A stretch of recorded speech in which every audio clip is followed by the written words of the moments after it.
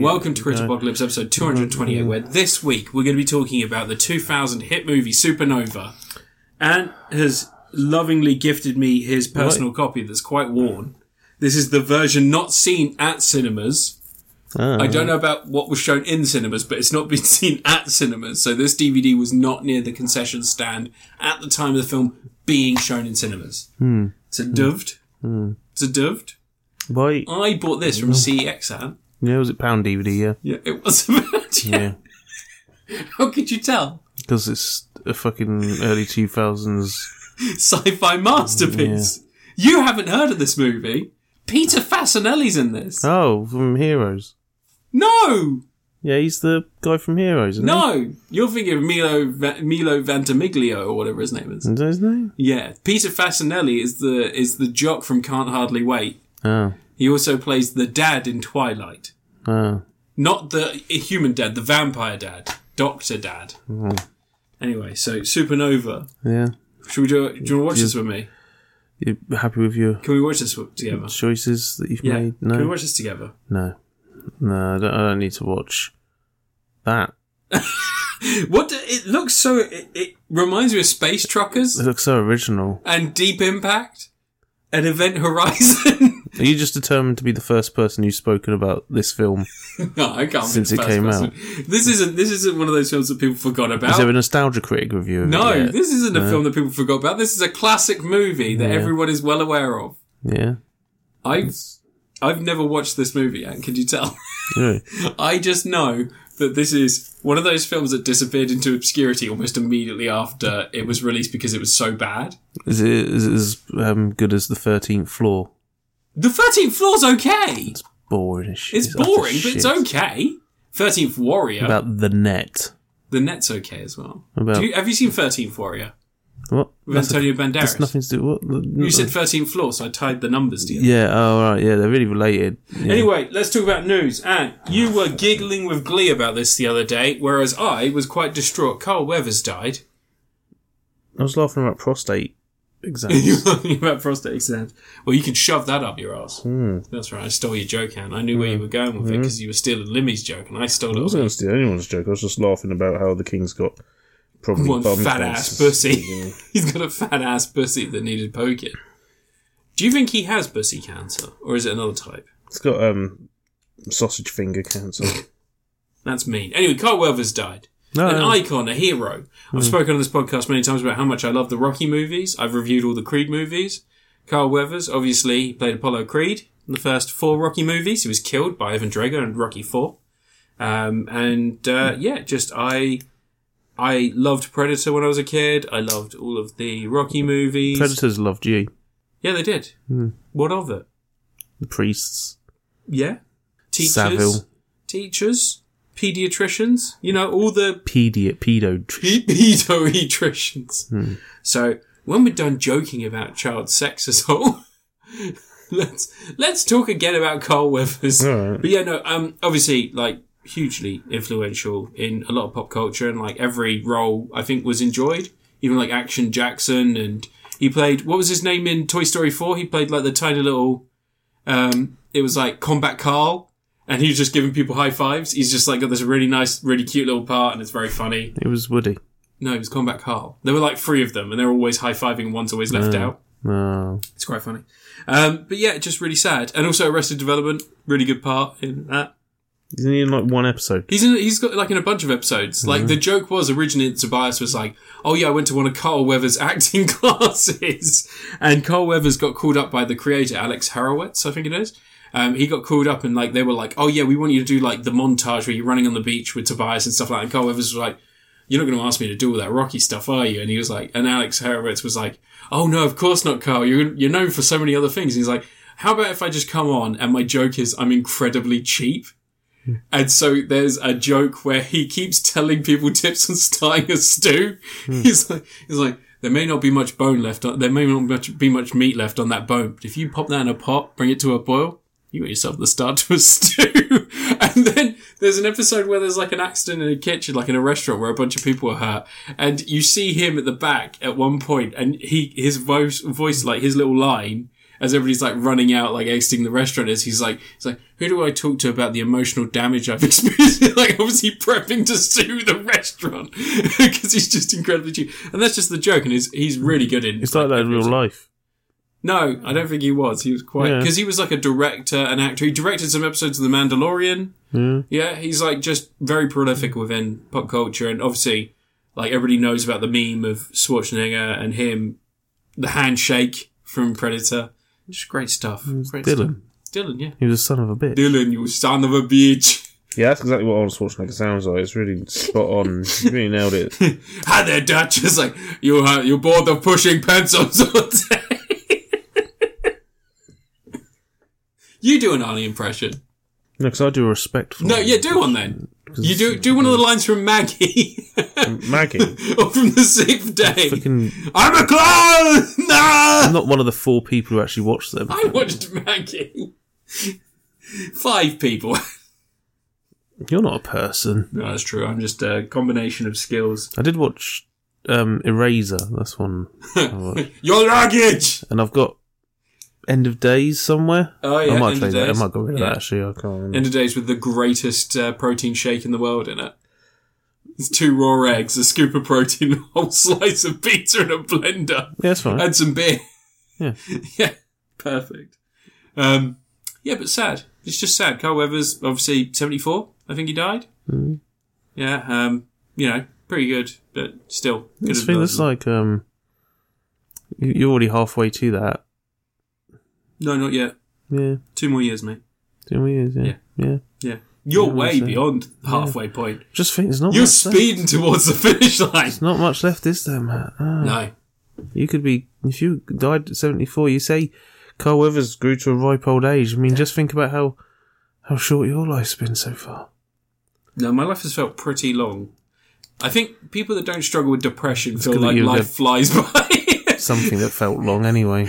But when you're depressed, like, it seems to take forever, and when you've had suicidal ideation, it takes even longer. It's a never-ending torment. That's because you use words like ideation. You should use, just thoughts. That's a good word. A smattering of suicidal thoughts. Yeah, ideation's just like, that's too much of a... That's like fancy words. That's like fancy words. Yeah. Them's those college words. You using a 50-cent word where you go, 1 cent piece, boy. Your review. Why am I first? You're first this week. Oh. Just fucking review a thing. Well, okay. Speaking of depression... What have you made? I watched the Super Mario Brothers movie. The new one? Yeah. Yeah, how's that gone? Yeah, it's not as good as the original. I mean... The original's a masterpiece. In the Super Mario Brothers movie, starring Chris Pratt and Charlie Day... Well, is it really starring Charlie Day? Like, isn't it for like... He just gets forgotten about for 60% of the film. He's just in a cage. But yeah, Mario falls down a pipe or some shit when there's a leak. He fixes the leak, I guess. Does he fix the leak? Not really. But he falls down a pipe and ends up in the Mushroom Kingdom. But yeah, he has to stop Bowser from taking over the Mushroom Kingdom. He wants to marry Princess Peach. Doesn't kidnap her. He's just on his way there. Should be more proactive. Why can't he just still kidnap Princess Peach? It's a classic storyline. They've done it like 700 times. They had to make her into a Mary Sue, according to the internet. Oh, no.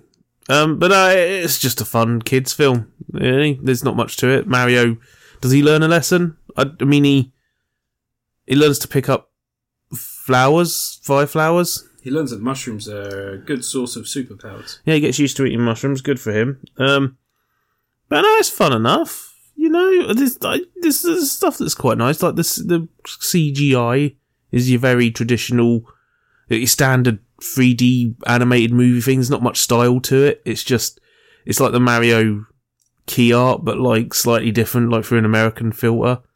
And it feels kind of a bit lame when you've had stuff like Into the Spider-Verse and the Mutant Mayhem and all that sort of stuff going around, you know, that's been pushing it. Even fucking, no one ever mentioned it, the Charlie Brown movie, which has a gorgeous friggin' CG style. Have you ever seen that? No. It's like imagine if like 2D art had like a slight roundedness to it. It's like that. So it's all 3D, but it all looks like it's somewhere between 3D and 2D. Okay. Like if drawings were made of Play-Doh, I guess. But that's a lovely film people should watch. But yeah, it just looks, it's still standard. There's one thing is like the music works in loads of Koji Kondo tunes into it, like into the score. Yeah. But then every now and again there's just like a song. A terrible needle drop. Fucking needle drop, yeah, for no reason. Yep. None of it feels motivated. None of it, and I can't tell, none of it, I can't even remember what needle drops there were, but it's just like... till Brooklyn when they're about to fight Bowser. Oh yeah, and it's all just like, why? Mr. Blue Sky at one point when they're building carts. Is there? Is it Mr. Blue Sky or is it something else? I can't remember. Possibly. There's a bit where they get in the car and they drive off and it starts playing some friggin' like road music, friggin', you know, something from a dad's Top Gear album or something. And that's just none of it. Oh yeah, it's Thunderstruck, isn't it? Is it? Possibly. I think it's like it's an Akadaka song. Akadaka. Yeah, but that felt unnecessary. The only thing I think they should have done is the teaser at the end as well, where it's just like, Yoshi's in the real world. I mean, people saw a lot more than a Yoshi. That's not going to be surprising now. No. But I feel like the teaser should have just been the teaser from the original Mario Brothers movie again. I think that would have been the funniest thing they could have done. Is just have her turn Princess Peach barge through the door with a shotgun and fucking... Like, you won't believe what's happened, Mario. I'll get my belt. And that would have been the perfect ending to it. But no, the original film's... better. This has got ideas.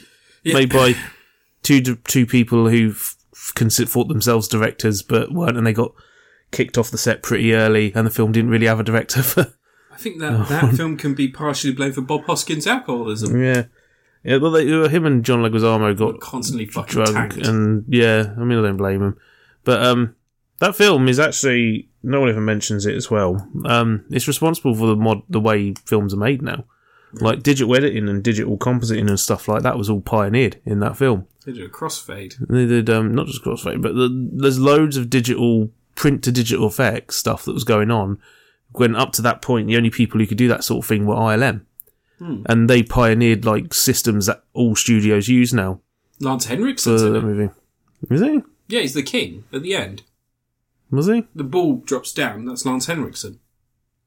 Yeah, well, Princess Peach's dad. Yeah. Was it Lance Henriksen? Yeah. I thought it was some Motherwell guy. Nope, Lance Henriksen. I thought it was a Bill Nighy type. Nope, it's Lance Henriksen.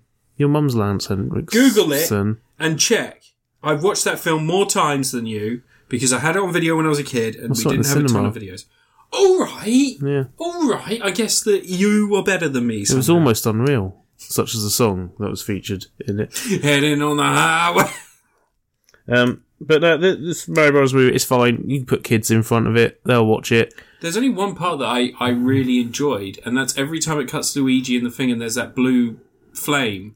That's just like flame. It's the star. Yeah, it's not a star. What is it? It's one of the fucking looming things from whatever it Mario is. Galaxy. Whatever it is, it gleefully gives some of the darkest lines in a kid's film. It's like, more meat for the grind! Yay, the sweet release of death! Yeah, well, that's what Mario games are all about. Yep. What is... I mean, come on. This isn't a Mario... Isn't like an actual Mario film. It's like the characters put in what is... like a loose composite of scenes based on posters someone saw. There's nothing to do with the actual Mario games in any part. I think it's funny that half the film was more concerned with being a Mario and Donkey Kong buddy movie than a Mario and Luigi movie. Wasn't even concerned with that. It didn't. Well, as soon as they get to the Donkey Kong country, like, which is only about half an hour into the film, the rest of the film is Mario and Donkey Kong mocking each other and then learning to work together. Isn't that only until they get through the water? No, it's like 5 minutes. No, that's not. It's much longer than that. They have the fight scene, the bit where they fight the Smash, which is basically Smash Brothers fight. Yeah. Then they build the cars, they have the chase along the Rainbow Road. And then they fall into the water. Yeah, and then they work together fighting Bowser before Luigi gets back. I don't even remember that. There's loads of it. Loads of it is them like going, I've learned to be your friend, Mario. You weren't such a bad guy. But, you know, it's not as good as a How to Train Your Dragon or a How to Train Your Dragon 2. Or How to Train Your Dragon 3. Shut the fuck up! Shut the fuck up, Donnie. No, it's I'm gonna make this shit's gonna make House Party look like House Party 2 or House Party 3. Shut the fuck up. That's Jane Silent Bob Strike Back. Chris Rock at the guy that's getting him coffee. Give me my coffee. It's like, you spit in this? What? No. It's like, did you spit in this? No. Did you pee in it? No. Go get me another fucking coffee. Chris Rock just being the best. But, yeah, Mario Brothers movie. I was really annoyed that Fred Armisen played Cranky Kong. They didn't just get Larry David to do it. Cranky Kong? Yeah, because Larry David would have been amazing as Cranky Kong. Instead they had Fred Armisen doing like a bad attempt at like Is Cranky Kong's voice well known and everything? No, but just I think it would have been funny for Larry David because he's got the same haircut. There wasn't enough Funky Kong in there. No. Or, who's the one who's got long arms and a funny face? He's got no style, he's got no grace. This Kong's got a funny face. Oh, yeah. That one. I remember the YouTube video, I can't remember the name. Well, it's fine. You can put kids in front of it. I don't think there's anything really here for anyone above the age of about 7 to really get their... Yeah, I was expecting a Mario Brothers film to be more like something like a Terrence Malick. If it could have been more like Tree of Life. No, but you know, like, if it had any semblance to the Badlands. games... Or like any... It does, it's just every single part of it is like, here's a bit from one of the games. No, but it's more like, here's a poster someone saw of the games. Like, here's a poster from Rainbow Road and Mario Kart. Here's a poster from what one of the levels looks like. It doesn't really have any of that in it. You know what I mean? It's just like... What do the games have? Well, just Mario games just have levels. Just anything in there. Like, you could have like a bit where he's like running a gauntlet and it's just all like, instead you've got like blocks that are assembled as a training course where he has to eat a mushroom. Yeah. It's a montage bit. Have him run through some piranha plants and like be like, you gotta keep up your speed, Mario. You gotta make it through the Green Hill Zone. Green Hill Zone. Yeah. Do you think they're going to make Mario and Sonic kiss when they have a crossover movie? No, they're just going to have full on like fucking analingus scene. Yeah. Just licking his arsehole out. Yeah. Yeah. That's what you want, isn't it, Ant? Yeah. That's what your search history looks like on YouPorn. Yeah. Just a bunch of fucking analingus videos with Sonic and Mario. Metalingus? What have we wrought? What have we brought? I mean, this is all on you, man. Fucking... What chaos have we brought into the world? What existence does Wario have in this world? Because Mario, like in the games, you can just excuse it. It's Wario, whatever. But in this world, Mario's very distinctly from the human world. Yeah, yeah. So is there someone called Wario who has based his entire personality on looking like Mario? Is it just a homeless guy that was living down there that fell in the tubes? I mean, years if ago? Wario was like his boss at the Wrecking Crew company, yeah, that would have made sense. He's like some asshole who goes out of his way. He doesn't like Mario because he sees himself in Mario, and he's a failure and Mario's a success. And you could have had that. But then Waluigi would be around, and you'd have to explain. They should just have a scene when they look in a mirror. It's a magic mirror, and it makes distorted versions. Is Daisy Princess Peach's Wario? Yeah. Or is it Pauline? I don't know. I don't care. I don't care anymore. Wappeach. Wappeach! I mean, I would recommend anything other than putting kids in front of us. I'd recommend Despicable Me instead of this. No, don't be that. It's made by the same company, the Minions. There are Minions at the beginning of this. They have a Minion Mario Kart. How long till that's in Mario Kart? That's never happening. Nintendo have more integrity. Do they? Because they put their stamp of approval on this shit. That's fine. Ugh. That'll be fine. You just need to outrage bait, don't you? That's what you love doing. I just didn't like it. I thought it was incredibly boring. It's just it felt like like I said, it felt like someone had second-hand knowledge of something and they made a game. And you wish it really respected the Mario lore. I just wish that there was more to it. Like you could do something about that. Like Mario should have ate more spaghetti and meatballs. Hey Mario, you got to go on a journey to get Princess Peach. Oh, okay, I'll do that. Now you get the car. And now you get instead like it's just like it's It's nothing. It's Kids much. films for you. It's gruel. Yeah. Yeah, but so Spider-Verse. Spider-Verse is a kids film. Yeah, but it's not much. I'm talking about... So is How to Train Your Dragon. That's a kids film. You can't say... Soul's a kids film. Spider-Verse isn't a kids film because they say ass in it. Like donkeys? Yeah, no. They say kick ass. Kick donkeys. They're animal abusers. I get it, Ad. It's deplorable, but that's not... Spider-Man is famously, canonically, an animal donkey-kicking asshole. Yeah. But so it's Mario. He kicked Donkey Kong. That's true. That is true. And he kicked Conky Dong in his Conky Dong. Conky Dong. Conky Dong. Conky Dong. Okay. What if they made the Big Lebowski with Mario characters? Yeah, great. Donnie could be Diddy Kong. I'd be into that. Donkey Kong has John Goodman's character. I'd be into that.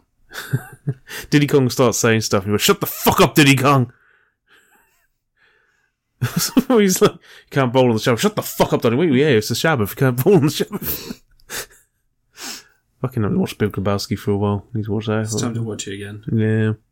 Anyway, you should review something. I should, shouldn't I? I played Like a Dragon. Yakuza Like a Dragon. The 8th Yakuza game? Is it the 8th 7th, you dumb fuck. It's the 7th Yakuza game. You haven't even played the other ones. No, not yet. Fucking... Actually, no, that's not true. I played Kiwami and Zero. No, well done. Shut up, Aaron. Shut up. Must be really confused what's going on in this one. Oh, you're not allowed to enjoy something because you haven't played the previous 6. Yeah, you've got to play them all. Shut up, Aaron. Shut up. What are you talking about? What about Ichiban's journey? Ichiban's journey is anything to do How with... far are you through 7? 11 chapters. Have you got to the part where Kiryu's turned up yet? No. Yeah, that might cause a problem for you. When does Kiryu turn up? Soon. Wait, are you talking about Infinite Wealth? No. He turns up in Like a Dragon? Yeah. Yeah. Who knows? Anyway, so he might have turned up already, Ant, to be honest. I got way into that management part of the game. Spent hours doing that. Finished that. And I'm finally back in the game, but I've skipped a few cutscenes.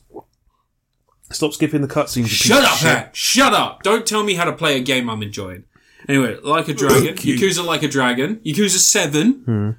Like a Dragon. It's called Like a Dragon in Japan. We've now got that title here. So I've switched over. Turn-based. I got into this game, Ant, because... well, it's great. It's a great fucking game. It's like a near perfect game. Alright? You happy? Is that what you wanted to hear? You fucking plebeian. As you know, I recently started playing the older Dragon Quest games. And this game, the famous... It's canon to Dragon Quest. Dragon Quest is canon in this. Yeah. No, this game's canon to Dragon Quest. No, it's not. Dragon Quest is canon to this game. Oh. So Ichiban, he grew up in... Is it Soap World? Is the name of the club. Soapland. Soapland. Are you playing it with a dub? No. Playing it with the Japanese. He grew up in Soapland and like they make a mention in this that it's Soapland, I mean... They make a mention in this that he spends most of his time up in the office playing Dragon Quest and Dragon Quest on the NES. Even though it's 2004, 2002? No. Is it 2000? He played it when he was a kid. No, but he's still playing it in the game. He talks about being, like, they take the piss out of him, and they say, you've been up in that office playing video games too long, and he likes, I like the Dragon Quest games, I like playing those games. And someone says, they'll never respect you because you spend so long up there. But anyway, so, you play Ichiban. Ichiban? Is it Ichiban or Ichiban? Ichiban. Ichiban. As in number 1. Okay. But you play as him. He's sent to prison for 20 years because he gets framed for murder. Well, he takes the blame for a murder committed by the boss. And goes away for 20 years. Comes out and what happens? No one's there to see him. He was a member of the Yakuza. He's expecting there to be someone there to greet him because he's done his job. He's taken the blame. He's not ratted out the boss. He's let the boss continue to do operations. And he's coming out much like the Mafia. They like look after you when you're away. He doesn't have a family or anything like that because he's a young man when he goes in. When he comes out, there's no one there to greet him except for a cop that is investigating the Omi... is it the Omi Alliance? Which is the combination of a bunch of different Yakuza families. Yeah, the Omi Alliance won Kamurocho. There we go. Thank you for helping out. So, you play as Ichiban. And the Tojo clan. No. As he meets friends in the worst of situations because he's down and out in... Beverly Hills. Yeah. Yeah, he's Nick Nolte. Yeah. He's down and out, and he ends up homeless without any support. No family. He can't rely on his old Yakuza friends. And so he meets a man, homeless bloke.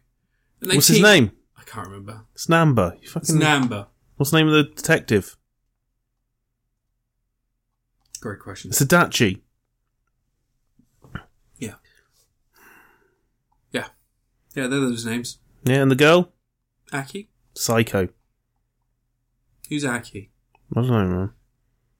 Anyway. So you team up with various people that you meet, and Ichiban is just a good bloke. It's just like, it's very clearly, he's just a good bloke who's a bit of a shit kicker. You've got to make sure you know all this stuff, because there will be a test. he's a shit Actually, kicker. there is someone who asks you quizzes, you have to answer the questions. It's one of the sub. I think I've done that at the vocational school. There's like stuff like that. They ask you questions about They ask area. questions about actual shit. It's a funny thing. But yeah, no, so Ichiban, like, the thing that's really infectious about this is Ichiban is just a really fucking nice dude who just sort of... nice. He gets 100% stuck into anything he's doing, whether that's helping people cosplay as babies. Yeah, they're important. You can't forget They come up as your pound mates as well. You can call them to come and help you in battle. Or if it's like, if you're just beating the shit out of some people that are trying to fleece people for money via the part-time hero app. Like, anything he's doing, he is 100% in. To the point where I spent roughly about 2 days playing that management game where you become the CEO of a company. Yeah. Within a Yakuza game. Technically, the chicken's the CEO, I think. You hire and fire people. You maximise profits. You got to get the old lady on tills. Yeah, you got to take place. You got to go and like take part in shareholder meetings. Yeah. Like, there's this entire thought out, incredible mini game in this Yakuza game that I spent hours doing, and it was so fun. And it's just, it was. Has you got Eri on your team now? Yeah. I've unlocked her, because you unlock her after you complete the first shareholder level. Yeah, so they have to do. You get like 100. Once you get to 120 in the rankings for shareholders. Yeah. But I've got to number 1 now. Yeah, I did that. Yeah. And you unlock all the special moves like Stack Slap, which Ichiban can do. But yeah, like, the whole game has this infectious energy of just a bloke trying to help everyone, and just this positive energy that he's throwing out there. Just an incredible snowball effect where he's just becoming this giant fucking... If you've played the other games, you'll realise that his character is the direct opposite of Kiryu. Is he? Yeah. They both attempt to do the right thing, but Kiryu wanders alone, Kasuga's got friends. Kiryu avoids trying to help people, but he can't say no to anything. Yeah. Ichiban just like fucking jumps straight in. Every single opportunity. Wait. I was helping a guy. He does the bare minimum resistance to helping someone. He doesn't resist at all, Anne. He goes, Sometimes you go, well, I've got a lot going on, and that's about as much as he resists. There was a scene where I was trying to find a guy's crawfish. Oh, Nancy. Yeah. And you have to find this crawfish and you take it back to the guy, and the guy's about to kill it, and then he's like, well, I'll trade it for a premium sushi set. I've left that mission unfinished. Go get a premium sushi set. I'm going to find one because I need to save Nancy. You buy them from Popo. But yeah, there's so much stuff going on. And that's not even to mention... You need Nancy. She's important in the next game. Is she really? If you get Nancy in your team, you get a special move. Oh, great. You can summon Nancy. But yeah, so... like Ifrit. And so here's the thing, though. Was he a pal mate? I think he might be a pal mate. Here's the thing. So... This game is an infectious ball of just energy. Everything you do is just this incredible experience. It's so much fun. But then, the thing is that it's such a departure from the other Yakuza games. Now, I've only played the 2, played Zero and Kiwami. You know, obviously you've got more experience in this than I do. But they are very much like real-time action games. When you get into a fight, there are, like, you go into a little arena and just beat the shit out of each other, right? In this, you have turn-based combat. Because the character, Ichiban, says to people... Ichiban says to people, when I get into a fight, I see it like Dragon Quest. He didn't skip that cutscene. No. And he talks about how he sees, like, his enemies and, like... And I get the feeling that everyone else is watching people belch fire and just fling a baseball bat randomly. He's the only one seeing it the way that the person playing the game sees it. And it's this just like this really deep combat system. Like, it doesn't seem it at first, but once you start getting into, like, area of effect attacks, and you start finding the different weapons, the different jobs, and you start utilising everything all together, you realise that there's this really deep combat system in it. And then that's not to mention there are smaller mini-games hidden around the place. There's a cinema mini-game that reminds me of Catherine almost, and it's not the actual block climate, but the aesthetics are just like that game Catherine that was released by Atlas. And it's just, you go to a cinema, there's a weirdo who likes watching B-movies that are obviously very boring because every character that goes in there falls asleep. But he invites you to come and sit with him and watch a movie. And as you're watching it, to stay awake, you have to fight off goat-headed demons in the seats behind you, flinging energy. And there are like people that turn up with chicken masks with symbols. And it's essentially like a little dance game. That's what happens in cinemas, though. What are you on about? That's normal. It's just incredible. Just like, it's such a special experience. And I feel like this is the kind of thing that if anyone was to pick this up and play it for just an hour, there is that infectious, they've captured the essence of that character in everything running through the game. Like even the can collecting minigame feels like it would be at home in like 100 different games, but it's almost perfect in how simple it is in this. And like, I love being a billionaire CEO of a company, and I'm still going to every vending machine and being like, oh fuck yeah, 10 yen! I got it! Yeah! It's still dumpster dive. It's so insanely good, and it's like I say, it's almost perfect. I played the entirety. So I borrowed your copy a few years ago, and I started it then. I got like fairly far into it. I got like to the 4th or 5th chapter, and I didn't continue. I bought it recently on Steam because it was on sale for like a tenner, and I've played through almost all of it on the Steam Deck, and it runs flawlessly on the Steam Deck, and it's the kind of thing that when you pick it up, you just can't put it down. Yeah, you got to get the tissues out for when you get to the end. Have I really? It's very sexy. So if I see nudity, I'm jacking it. No, Namba switches over to the other team for a little bit. Is his brother? You can't do his drink links until you've done that part of the story. Yeah. You have to go past that. Because then after that, he gets the incredible pyro. Yeah, I changed his class when I played it. I made him my healer, effectively. I made Seiko my healer. Because she has, when you make her the idol, she gets a really good, everyone gets healed. I think I gave her the idol thing for a while. Yeah. And I've once got Ari on my team, I was just like, because she's very damage dealing. Yeah. Like, well, no, I've got the cop as my damage dealer. Because I've put him in, the bodyguard one where he gets the shield. Yeah, I gave him bodyguard, Fucking the attacks on him. Yeah, he's got the big old shield riot bashes. Shield. Yeah, shield bashes. One of you can give him a salami in the new game. Yeah, you can. Yeah, you can do in this. You get to hot kill butter. Yeah, if you go to the sexy shop to get your weapons. I've got a couple of weapons from the sexy shop, but then you get a flaming 2x4. Yeah. And I just upgraded that a couple of times. It's been better than everything else. I would stick with the baseball bat. I would, but like the upgrade path in this, that's the only thing I would say is the upgrade path is a little bit weird because there are so many different items you can buy. And I know you can get them from the pawn shop, but it feels like a bit like cheating. No, you can build them and boost them in that thing, and you have to give her money to upgrade the store. Yeah, but what was their name? You have to collect like scorpions and stuff to upgrade certain things. But you can buy them all from the pawn shop guy. You know, the one who's got all the trash out the front of his house. Yeah. When you help him clean that up, you can buy all the little weird bits and pieces. But yeah, just really fucking good. It's a Tom Atkins. It's probably one of the best game experiences that I've played in a very long time. It's weird because like with last year I found that the year was so front ended with really big releases that I was really excited for, like Resident Evil 4 and Dead Space and stuff. And this year I got Infinite Wealth because I had to buy 2 copies because your Christmas present didn't arrive for weeks. So I bought you one from Amazon. I bought myself. I just kept the other one. So I'm going to start that, but I didn't want to start that without playing this one. So that's kind of how I got looking at it. I might have to play Like a Dragon Gaiden to know the full story of what's happened. And I can skip all those cutscenes and do the combat, so yeah, alright. No, Like a Dragon Gaiden set at the same time as cool. Infinite Wealth, not Yakuza 7. Yeah, I won't bother then. I just care about, right now, my favourite person is Ichiban. He's amazing. He's so good. And also, like, he gets a shit haircut at the beginning, and he just goes, I guess this is it. Yeah. And every so often you go past a barber's and he's like, I bet they're a really good barber. I'm like, you're a CEO, just pay for a haircut. But nope, that's it. He's sticking with it. He's still broke. Someone at one point does turn around and say, "Oh, I really like your hair," and he goes, "Really?" And they go, "No." I was like, okay, don't burn him, come on. Yeah, just really, really fucking good. Really fun. Just ridiculous. It's entirely ridiculous, but it is like manifesting good things through a video game. I really enjoyed the little side story where the guy's like, "Oh, I really want to ask the soup girl out."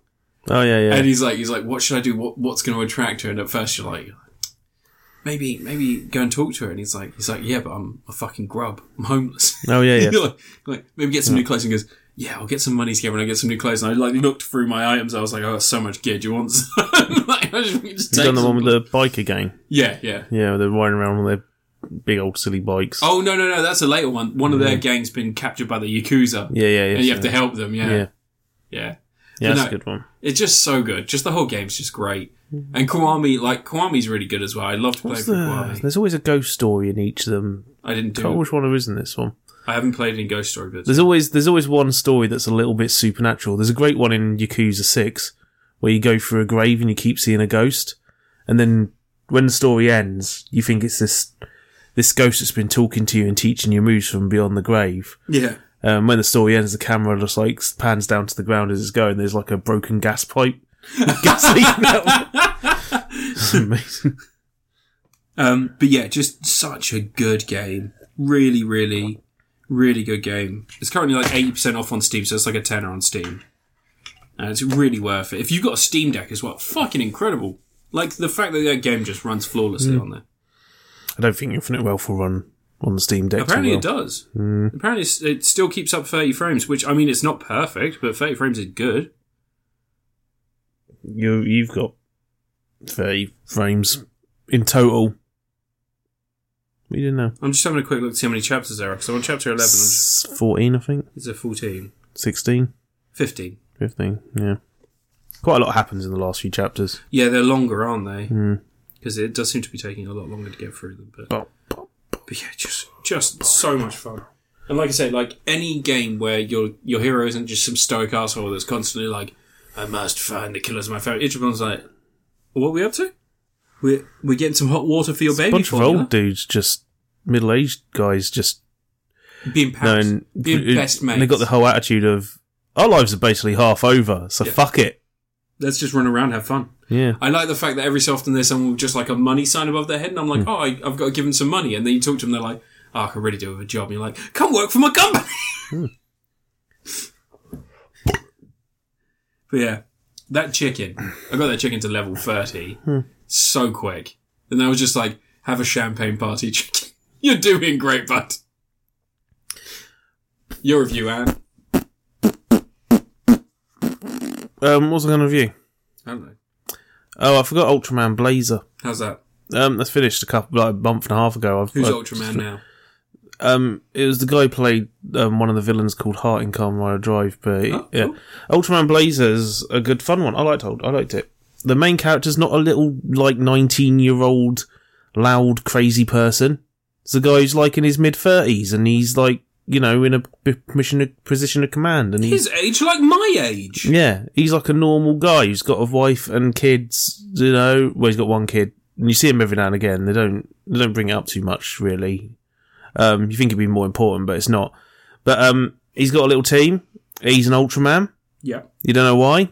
No one. It's just sort of you find out that like something happened in the past. This Ultraman Blazer reached out to him, and there's like this thing going on where they've both got PTSD in some form. Oh, nice. You don't know exactly what happened with Blazer so much. You just know that he's lost in battle before now. It may be that he's like, you know, I think the main guy, I can't remember his name, the main guy, but maybe he's not his first host or something, and stuff's gone wrong before now.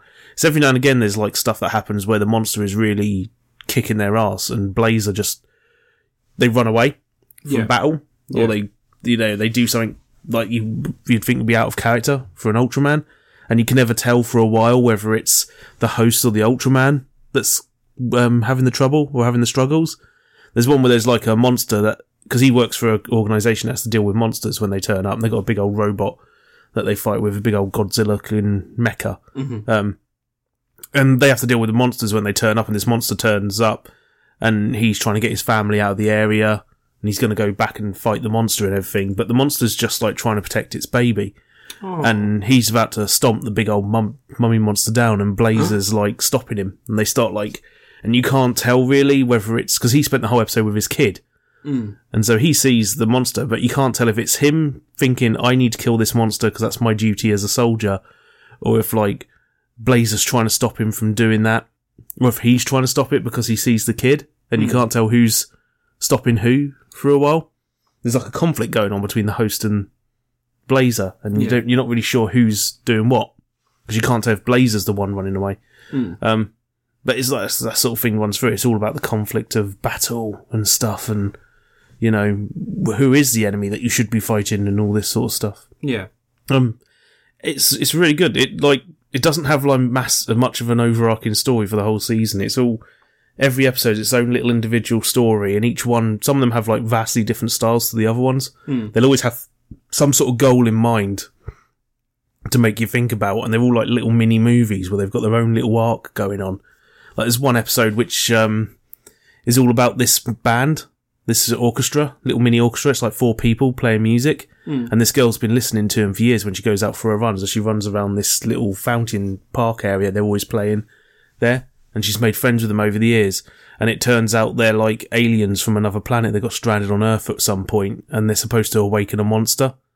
And they try to pull off this whole thing. They're using their music to control the monster. And the whole like last part of the episode has no dialogue in it. It's just the music playing and the monster attacking, and Blazer trying to fight him, and while the girl's trying to talk him out of doing what they're doing. Then having to take him out because, you know, she got fun. But it's all stuff like that. There's a great episode where like the main character's professor, who was obsessed with monsters, he's like got this bracelet thing, some magical bracelet thing, and he's called a monster down that's basically going to wipe out humanity to start over.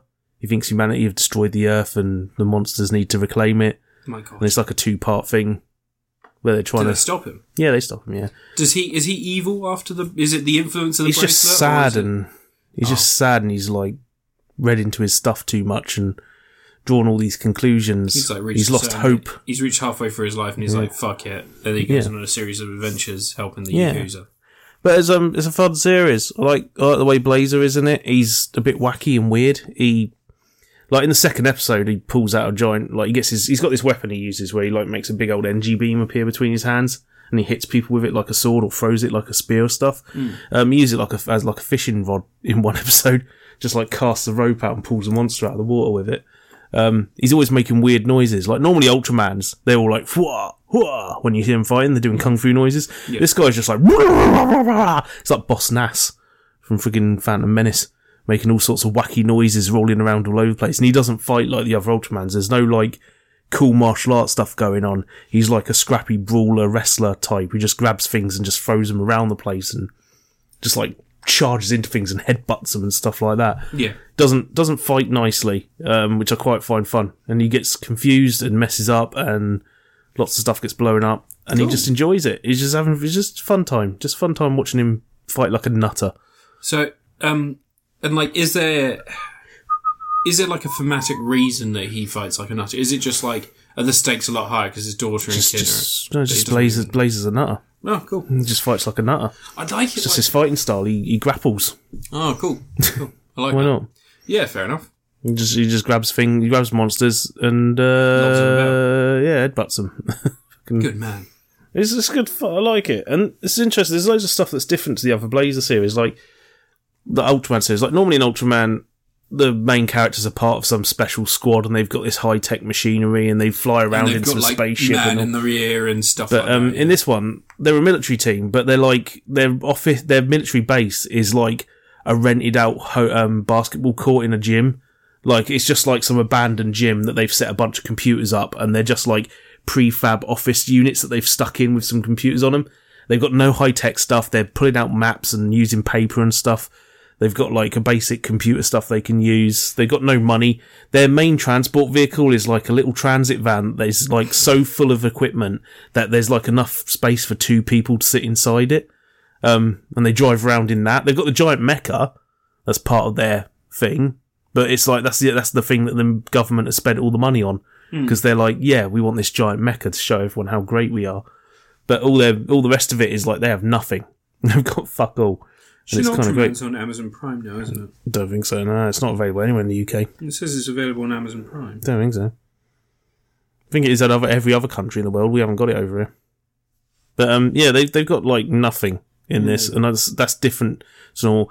And no one ever finds out main guy's friggin' Ultraman, like, which is a rare thing. That's usually like a big plot reveal partway through the series or towards the end when the team, you know, all start working together. They know the main hero's Ultraman. He doesn't have to carry the burden on his own anymore. This one, they never know. He just successfully keeps it secret for the whole series. In the first film, he tells everyone to sit down whilst eating a cheeseburger and tells them all, doesn't he? What? What? Anyway, it's a good series. It's solid. I enjoyed the hell of it. Fun. It's very different from the last few series that are very flashy and over the top. This one was a lot more grounded in a lot of ways. And Ultraman doing that thing every few episodes where he'll just have the most insanely, brilliantly choreographed, put together giant monster fight you've ever seen. Just does it casually, where Super Sentai rarely manages to pull that off often. Like, usually a lot of Super Sentai fights. I think the reason they've scaled back the amount of monster fights they do in Super Sentai nowadays is because a lot of them were just like one robot stands one side and fires missiles at the monster at the other side of the screen. That was it. Yeah. Whereas Ultraman has, like, you know, darting around through the city, running through streets. Like, they do all sorts of stuff with, like, perspective shots showing cars getting rumbled around. There was, like, a fight sequence in one episode where the camera's inside these buildings and it's panning in between the apartments as Ultraman and the monster fight through the apartments. And cool. You can see a TV that's showing the fight from another angle in the apartment. It's like, and as they're doing it, like, the lights are swinging around and the, you know, stuff's falling off the shelves in the house. Just, like, creative stuff like that on, you know, you're just your weekly TV show with monster fights. That's cool. Apparently they film all the stuff with the humans and everything, all the character stuff, like 6 months before it airs. Oh, really? Which is very unusual for Toku. Toku's usually like 4 weeks ahead of when it airs. They churn them out quick. Is a lot of the dialogue like when they're watching the monster fight scripted? Yeah. Or would you think part of it's scripted and part of it's reaction to what they're seeing on screen? They don't. What? They don't talk about the monster fights on screen. They just... No, but I mean, like, the monster fights, if they're filmed before the human parts... No, it's all scripted. It's all planned out. It's just that they take their time filming all the giant monster fights. Oh, They're not trying to churn through a week. Right, so it's not like a reaction thing. You know, like... no. Yeah, okay. They know what they're doing. They're freaking making it up. They got to plan it all out. No, it's not about making up so much as it's like... You know, like those natural bits of dialogue that fall within when you watch... They don't have dialogue in the monster fights. The giant monsters fighting. No, but people react to them. No, don't show any of that. Oh. Once the monster fight's going on, it's just you're in a monster fight. Tell a story of that, unless there's people running around shooting at stuff on the ground. Well, that's what I mean, like the people in like the tent, like looking at the monitors and going, oh my god, he's about to use... No, they'll just shoot at the sky and then they'll composite in an Ultraman later. Oh, cool. There's no cameos from other Ultramans in this. It's all... That's something that happens in almost every series. There is... I think 6 frigging clip shows over the course of the series. Jesus. Yeah. What are they clips of? Just the last episodes? Like 4 episodes. Jesus Christ. One of them's canon to the show though, because they make a revelation during it. The rest of them are all like some weird character who's like, here's a great Ultraman story. I'm from a different planet and I'm going to tell you all about Ultraman Blazer. Here's Batman! And it reminds you that it's a kid show for a little bit when the rest of the episodes are quite dour and sad and stuff. You know, it's like, oh, my dad died years ago. He died doing something really dark. And I'm going to find out what it was. One of the main villains was the villain from Kamen Rider Double. The moment he turned up, I was like, that fucker's still alive. And also, he's the villain. Alright, so he's the same villain? No, it's just the same actor. Alright. But, that would have been cool. Yeah, no, because he's very dead in Ultraman. Oh, okay. For Kamen Rider Double. Never mind. You know. Well, Ultraman Blazer. It's a show you can watch on YouTube. I think it's still all on there. I don't know. I don't know if they remove it. They used to remove stuff fairly quickly. I don't know. Not anymore, boss. Okay. My next review is going to be the smash hit rom-com starring Sydney Sweeney and Glenn Powell. It's called Anyone But You. It's about 2 attractive young people, youngish, who meet... They have a meet cute... Which one's Glenn Powell? Glenn Powell's the one who is older than everybody expects. He's like 45, but he's been in tons of stuff. He was in like Expendables 3 and shit like that. He's been in loads of stuff. He's got one of those faces. Oh, actually, I think... Did he play... He looks like the guy who played the Green Arrow. I know Sydney Sweeney Smallville. from pictures on internet. You sound like one of the people that went to the screening I was at. Oh, he's 35. Same age. Oh, so old. Disgusting. So fucking old, mate. It was the He's Green in Arrow Twisters. Smallville. Twisters? He was in Top Gun Maverick. He's not seen it. The Dark Knight Rises. Was he? Yeah, he's in Spy Kids 3D. Expendables 3. Oh, he's in Everybody Wants Some. He's one of those faces that's just in a ton of stuff. But anyway, so Glenn Powell plays a young stock trader who meets a girl, meet cute in a little coffee shop. They have like a nice little moment. It seems like a traditional rom-com. They end up spending the night together, but not sleeping together. They have a few kisses, but mostly they just hand spend stuff. the whole night talking. And he tells her about his mum. And we don't realise yet, but there may be more connections than they first assume. Oh. So she leaves. She decides that she's just going to sneak off. And that hurts his feelings. So he tells his friend, who turns up shortly after she leaves, he's like, I couldn't wait for her to leave, trying to show bravado, to pretend that he doesn't care that she left, even though they shared this deep, intimate connection. Cut to a few months later, him and his friend are at the bar, meeting his friend's sister and her fiancé. Turns out the fiancé has a sister also. And lo and behold, it's Sydney Sweeney. Oh. And Glenn Powell's like, shock and awe, the bitch is back. And she's like, oh, look, it's the Tiny Dick Express. And he's like, ow, words hurt. And then the couple, they end up getting engaged. Oh, good for them. So Sydney Sweeney and Glenn Powell now have to go to a wedding together. Yeah.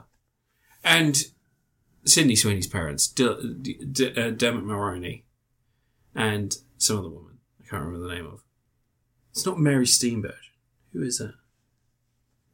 I can't remember. Some other woman is famous. Joan Rivers. It's not Joan Rivers. Oh. But anyway, they are like, Sydney Sweeney, we know that you're heartbroken because your boyfriend, you split up with him and you're really into him. She's like, I just want to go to the wedding and I don't want to spoil it. And I want to make sure that I behave myself, and this person that I find repugnant, Glenn Powell, we don't get up to any sexy shenanigans or destroy the wedding, so shut up. She's like, okay, I'll shut up. Zipped. Good. But then, they invite her ex-boyfriend to the wedding. Oh. But that's not... That's weird. Don't do that. But that's they're horrible. still friends with him. He's, Well, they're friends with him. Yeah. Sydney Sweeney's like, this is weird. And it seems like for a long time, Dermot Mulroney's going to invite her ex-boyfriend into a freeway with his wife. No, shit. They don't. No. But anyway, It's shenanigans the 21st ensue. century. And everybody's like, these two would be perfect together. Oh, they're not perfect together. And they decide they're going to pretend to be a couple to shut everyone up and just let the wedding go through as peacefully as possible. But then they actually kind of... But Sydney Sweeney. We're going to talk about that in a second. You're not going to pretend... We're going to talk about that in a second. You're not into Sydney We're going to Sweeney. talk about that in a second. No one could pretend they're not into We're Sydney going to talk about that in a second. Yeah. So is she in the new Spider-Man thing? She is. She's Spider Lady. I think Spider she's Lady, Silk. the Spider-Woman, Spider-Girl, Spider Lady. I think she's Silk. Madame Web. I think she's Silk. Miss Eight Legs. I don't know. Anyway, Splat, the famous zombie Spider-Woman. So Glenn Powell and Sydney Sweeney, sexy shenanigans ensue, and they end up liking each other. Oh, good for them. And then, lo and behold, they get together. Oh. The end. Anyone but you. Don't go see it. It's fine. It's a rom-com. It's a rom-com that is, it feels like it's very much written around the same time as How to Lose a Guy in 10 Days. But it's made now. I only like rom-coms. Okay. There is one great scene. Rob Zom-coms. There's one really good scene that made me laugh a lot. They're on a cliff and they're pretending to be a couple and they're like on a cliff and everyone's there and they're standing looking over this beautiful Australian like vista. And like from the film Australia. From the film Australia, starring Hugh Jackman and Nicole Kidman, recently made into a series. Yeah. It's on HBO Max. Subscribe today. Based on the song by Manic Street Preachers. Based on the song by Manic Street Preachers. The day we caught the train. So there's a really good scene where they're standing there, they're looking at this vista. Everyone's there, like all the young couples and all the people are there, and they're like trying to put on a scene, so they're pretending to be a couple. And the way they're doing it is they're like trying to they're putting their, like they're facing away, and everybody else they don't realise is facing the other direction because there's a koala bear in a tree. So they're all enraptured by this lovely, cute koala bear. And Sydney Sweeney and Glenn Powell are whispering to each other about how to correctly cup someone's ass. So they're both like, look, just hold the cheek. And he's like, obviously trying to put it on, and he's like rubbing her arse cheeks left to right. And then she's like, no, like this. And she like grabs his arse cheek and she's like grabbing it, like, and he's like, what are you trying to do? Tear my arsehole off? And she's like, no. And then they advance to like putting the hands down the back of the trousers. And they're just escalating this over and over again, thinking everybody's watching them try and like work out how to best cup someone's arse. And then she puts her hand down the back of his trousers and he's like, just try and avoid the highway. You stick to the by lanes. And she's like, okay. And he's like, okay, you're in my arsehole. Get your hand out my arsehole. She pulls her hand out and she's just got a big fuck off spider on her hand. Oh. Why'd you have a spider in his He just had a spider in his pants. Yeah. And so he was that a teaser for the new Madam Web film? Maybe. So he immediately tears all his clothes off and is completely nude and like literally throws him over this cliff. And he's got cupping his balls and he's like, check me for any more spiders. And she's like, she goes, oh, okay, no, everything's fine. Everything's fine. And he goes, what about you? Do you have any more on you? And she just like pulls her top forward so she can look down. She goes, no, I'm fine. He goes, oh, that's a way better way of checking. It's just the one good scene. And then like immediately after. All wacky, relatable shenanigans. And immediately after, they walk over to where everybody's looking at this koala bear, like only 10 feet away from where they were like fingering each other's assholes. And he's just standing there in this tiny pair of shorts she was wearing. And she's still wearing a top and just in her underwear. They're like, hey guys, what are we looking at? Like nothing's happened. It's the only fun part of the movie, Anne. So it would have just been like, she pulls a hand out the back of his trousers and just got a big old load of shit on her hands. But they're wearing white, so they can't easily wipe it away. Did you shit yourself? And he's like, oh, I don't think I did. And she's like, wait, what's this? And there's like a spider bite on his spine. And he's slowly dying. Yeah. Yeah, anyone but you. When she needs Madam Web to Yeah, she needs Madam Web to save the day. Yeah. Yeah, and then Sydney Sweeney turns around and goes, he was a man who was researching spiders in the jungle with my mum before she died. Anyway. Yeah. Apparently Sony are like, some actors have been saying that Sony hire them, telling them they're going to be part of the MCU now. Yeah, like, because they don't know the difference, because they don't give a shit. Have you seen, I mean, don't stop the podcast to play it now, but there's a recent SNL digital short, which is Sydney Sweeney, like, rinsing the new version of The Lonely Island. They got 3 new guys doing it. It's the Please Don't Destroy guys. No. They did a film that was actually quite good recently, but anyway, that's besides the point. One of the jokes that they make at her expenses, how does it feel to be in Madam Web, the first film completely written by AI 20 years ago? she's like, shut up. I'm seeing Madam Web next. I'm seeing it on Valentine's Day, Anne. Oh. Me and Liv had our Valentine's Day celebration. We went to a fine dining. That's okay. Yeah. We went to a fine dining evening in Brighton. So now we're going to go and have Subway and watch Madam Web on Valentine's Day. I adore that woman, and I'm putting her through Madam Web. We are going to Amsterdam 2 days later. It might be really good. We're going to Amsterdam 2 days later. You don't know. What did you just say? You're naysaying Madam Web. It could be really good. You never know. You're saying Madam Web? Yeah, maybe it'll be Madam really good. Web? Yeah. The Spum movie? Everyone's really looking forward to seeing. Everyone's always wanted to see Madam Web. She's such a dynamic character. Madam Web, a film so devoid of any originality, they have the bread joke from No Way Home. Do they? Yeah, you know the joke where Andrew Garfield has a bread roll thrown at him? Yeah. He's like, it doesn't work like that. It's not spider sense for bread. And like, there's a scene where a girl throws a bit of bread at Dakota Johnson, and she goes, it doesn't work like that.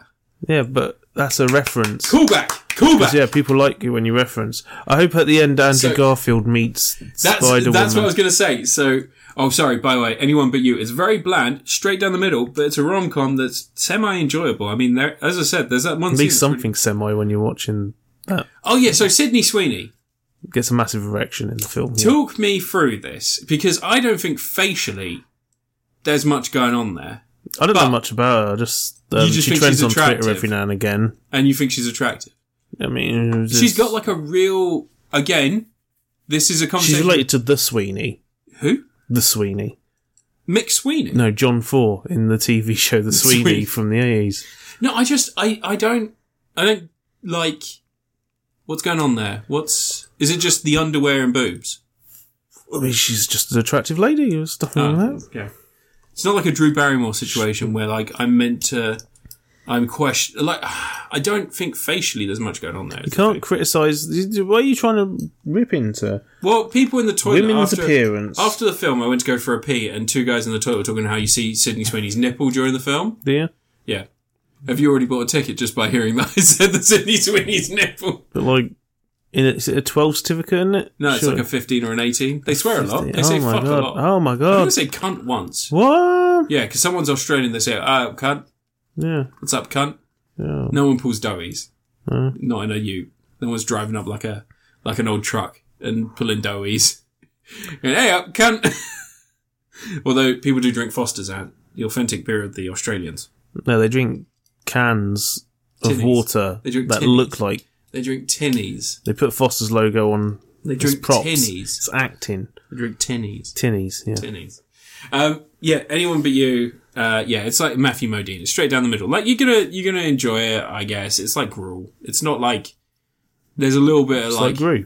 Pardon? It's like Gru. Yeah, like Despicable Me 1. Yeah. Yeah, Matthew Modine. But yeah, no, I was saying Sydney Sweeney's nipple. But yeah, it's like a real. A nipple? You're reviewing a nipple now? No, it's in the film. Oh. It's got a casting credit. Oh, sweet. It's played by Sydney Sweeney's nipple. Vin Diesel. Yeah. It's played by Joe Rogan's pointy nips. They digitally put those big old bad boys on there. No, it's Sydney Sweeney. It's a real Drew Barrymore situation to me. I don't know if like the face, is she attractive or is she not attractive? Drew Barrymore's got what was it? She's got a coffee making machine out, but they didn't call it like Brew Barrymore. It's just Drew Barrymore's coffee machine, and I'm like, brew. Yeah, Brew Barrymore. Yeah. Brew Coffee More. Yeah. That's what I call it. She's a scab. Is she? Yeah, because she crossed the line. Yeah, she was trying to keep her show going, wasn't she? Oh, God, yeah. We need to keep the show going because we need to focus on, we need to really bring light and stuff to people. There was a program called... People need entertainment. There was that program, Santa Clarita Diet. Oh, yeah. She was in that. Yeah. And in that program, you could tell it was a fictional universe because she was married to Timothy Oliphant. Perfection in human form. Very handsome man. He was the hitman in the second Hitman film. Oh, English guy. Yeah, he was like scary looking. Ed Skrein. Yeah. They should do a Hitman film with Anthony Carrigan in it. Oh, yeah. The No Ho Hank. No Ho Hank. Yeah. From Barry. Yeah, but he was also Victor robot. Zsasz in Gotham. Was he? Yeah, he's fucking hilarious in it. Oh, no way. Like the funniest fucking character ever. He'd be like fully on a hitman mission and get a message from the Penguin saying, nah, give up, we got other plans. He just gets up and walks off and goes, sorry about that, see you later, bye. Nice meeting you. I liked NoHo Hank and Barry. He was good. Wasn't he one of the in one of the X-Men films, wasn't he one of the... He was Caliban. Yeah, but then it was Stephen Merchant. Well, he was Caliban in the first... In X-Men Apocalypse? Oh, no, yeah, Apocalypse. Sorry. Yeah. And it was... yeah, and it's Stephen Merchant in the next one. He develops a West Country accent between films. It's like, you're pushing yourself too far, Logan. No, how's the West Country... I've forgotten how West Country accent works. Hang on. Who knows? I used to live there. Did you? Yeah, people tell me I've still got a West Country accent. Do people still tell you that you're autistic? Yeah. Pushing yourself too far, Logan. Logan, you're pushing yourself too far. No, I can't do it. Fucking... Pushing yourself too far, Logan. The headaches are getting worse. Grass. You're healing slower. Now don't tell me you can't smell the blood coming off of your... Logan. Coming off of your hands. Logan. Hey, what have I reviewed so far? Ultraman. Super Mario Brothers. Yeah. What's next? Was it third review? Yeah. What's your third review? Oh, I had Brain... There was something else I reviewed. I did Super Mario Brothers. Right. And then Ultraman Blazer, right? I had 4 things. What was the 4th thing? I don't know. The 3rd thing. I don't know. The 3rd... Don't fart. You do it all the fucking time. In this fucking establishment, in this country, mug for time. What? Pad. Create some padding. Oh, okay, yeah. So, Madam Web in the comics, canonically, is a psychic woman who lives in a chair. She has a big long tail, and she sits there and she's like, Peter, you must remember that every web has a pattern. And then he has to, work shit out. In the animated series, she was partially responsible for the Warworld saga? Or the Battle World? Do you remember that one where there's, the other versions of Spider-Man? It's Madam Web and the Beyonder, I believe. They drag different versions of Spider-Man, and they're all just animated. There's the Iron Man version, the version that's still mutating, has 4 arms. You remember that? 6 arms, sorry. Everyone's got 4 arms. With 6 arms. Apart from amputees. But yeah, really interesting that they've decided to make a movie about her. I can't really understand the reason behind it. Money, I guess. And also, I think it's really bad. I think it's going to be terrible. I think it's going to be worse than Aquaman or Aquaman 2. But not worse than Morbius. I had 4 things. I know you did. I'm padding for time like you asked. I friggin'... What else has finished recently? What have I watched? Slow Horses. What? Reacher. I did Reacher. We already talked about... Supernova. Sure. No, I didn't want what? Infinite Wealth. That's later. I got the thing before that. Final Fantasy VII Remake Intergrade. I was going to talk about Jetman, but I didn't finish it. I've still got 3 episodes to go. Oh, okay. All right. One Piece, Season 2. Fuck how's yeah. 70-odd episodes of Season 2, because apparently that's how it breaks down. Jesus. It doesn't really. It's just how they split stuff. So, Season 1 ends with them getting into the Grand Line. Well, it ends with them literally at the top of the peak, as they're about to come down. They have to go down the... Yeah. But Season 2, the whole... as it's broken up on Crunchyroll, it's part of the whole Alabaster arc thing. So it starts off with them, they come across this giant whale, and inside the whale is, this guy's turned it into, the insides of the whale is, this big old... Casino? Mechanical thing. He's got, an island inside there this guy lives on. Oh, cool. And there's these 2 people who are trying to steal something from there. They seem like bad people. One of them is called Miss Wednesday. And the other one's a dickhead. I can't remember. He has some powers. But, this episode, it's like a 2-episode thing. They deal with these guys. They rope them up, and they're like, right, you're coming with us, because we're going to dump you at the next island, because we can't leave you with the whale thing, because the whale's a cool dude. Luffy fights him. He punches him. He tells the whale, I'll fight you again someday. We need to have a rematch, because the whale's, a bit depressed. Okay. And he's trying to give him a reason to live, I guess. Yeah. To fight him again. This doesn't matter. From there, they end up on this island. And it turns out this island that loves pirates, turns out they don't love pirates. Turns out they're actually a whole bunch of people who belong to an organisation called Baroque Works, right? And it turns out the 2 people they captured are actually working for them. They're part of Baroque Works. And they're luring pirates in, where they then kill them and take all their money and whatnot. That doesn't work out for them though, because, these people are trying to capture the Straw Hats pirates. But plot twist upon plot twist, it turns out Miss Wednesday isn't all she seems. And her best buddy, who's this big guy who wears a judge's wig, she's actually a princess of a kingdom called Alabaster. And she's been infiltrating Baroque Works because their leader is currently trying to wage a war in Alabaster. He's been puppeting things from behind the scenes, causing a civil war, stopping rain from falling, causing civil unrest, but behind the scenes, so no one knows who's behind it. And she's been trying to find out the name of the person who's behind it all. She's trying to figure out who's at the top of the Baroque Works. She knows they've infiltrated the kingdom, but she doesn't know to what capacity. And, she ends up, basically getting the help of Luffy and the gang, and joining the crew. She's actually, her real name is Nefertari Vivi. So she's going to be the big character that's in the next series of the live action show. Yeah. She'll be the one who joins the crew that series. Yeah. And she ends up teaming up with them to head to Alabaster to take down the real villain of the series, who is a guy called Crocodile, or Mr. Zero. He's the head of the Baroque Works. They're the ones, you remember in the live action series, that guy comes up to Zorro at the start and he's all like, join our organisation, and Zorro fights him and slices him in half. Yeah. He was Mr. Seven from Baroque Works. Oh, okay. Yeah, you never saw that encounter in the anime, I don't think, unless they show it later, but he mentions that one of their guys came to him once to try and get him to join their organisation, and he was like, nah, fuck you. I don't work for anyone. I'm a bounty hunter, he's cool and stuff.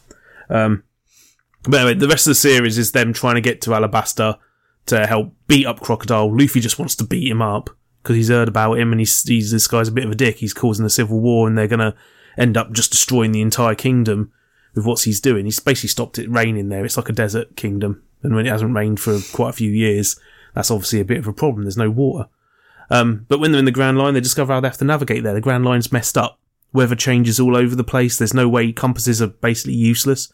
They have a thing called a log pose.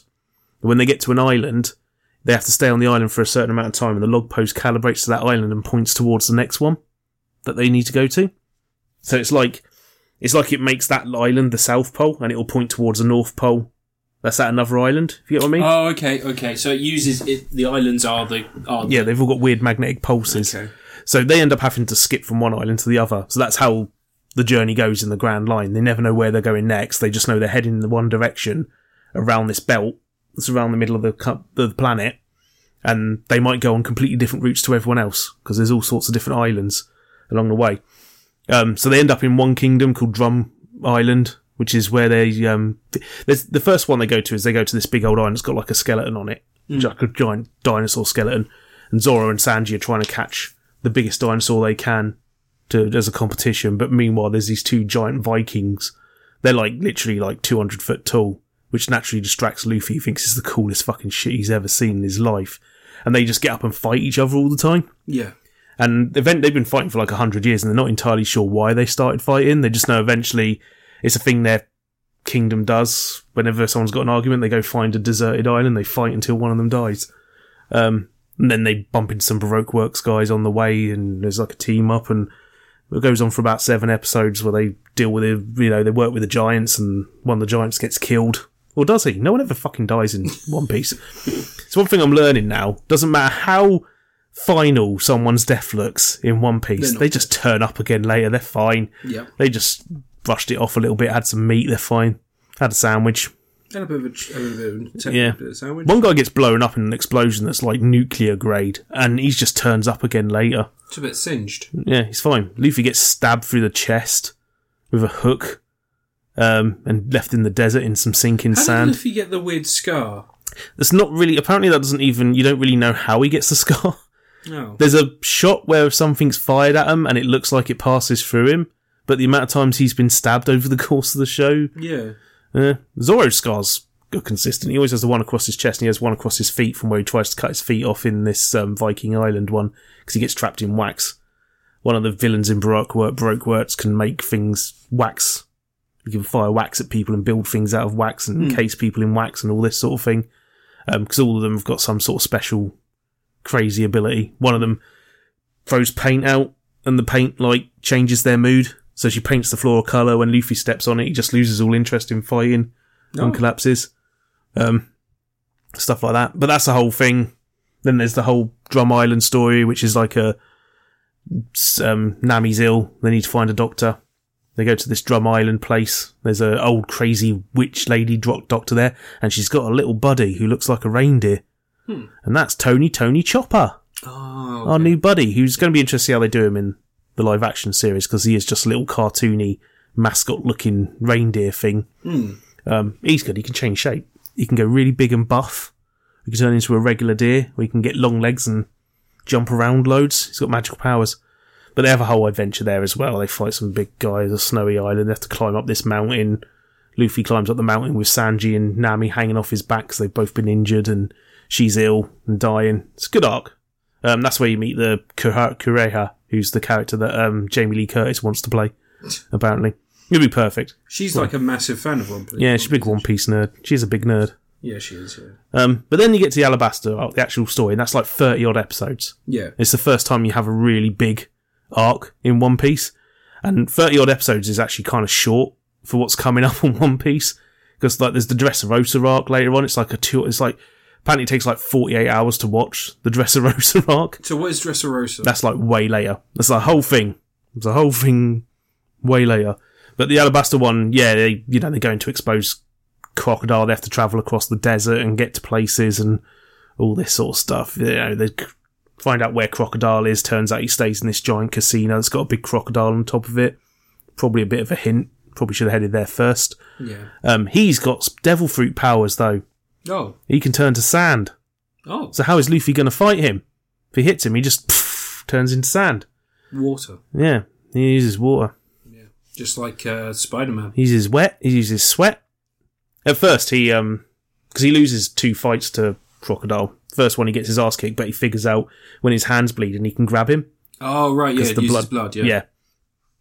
Second, so later on, he gets like a load of water, fills himself up with it, so he's just like a balloon. And he's like got a hole in him from where he got stabbed, and the water just starts spurting out the hole. Does his wound never heal? It does eventually, but he gets up and carries on fighting, even though he's not fully healed. But he's like squirting water all over himself, so he's got it on his hands and trying to fight him. Almost wins until Crocodile punches. Like, Crocodile can suck the water out of people. Uses the sand to dry him up like a desert. And he leaves Luffy like, in a broken mess on the floor, all dehydrated and all that. But Crocodile's also got a buddy with him. He's got a second in command, Miss All Sunday. And she's got a power to make limbs and body parts appear out of anywhere.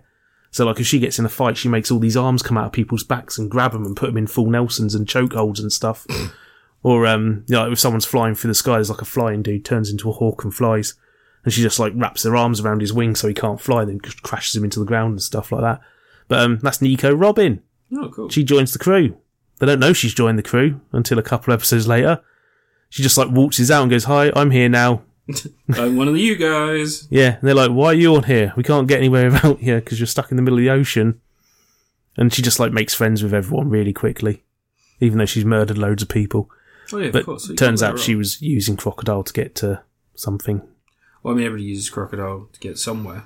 It's really good art. It's loads of big moments. Smokers, the like run chasing after Luffy for a lot of it. He's your favourite, isn't he? He's the guy that's going to be one of the main guys in the new series.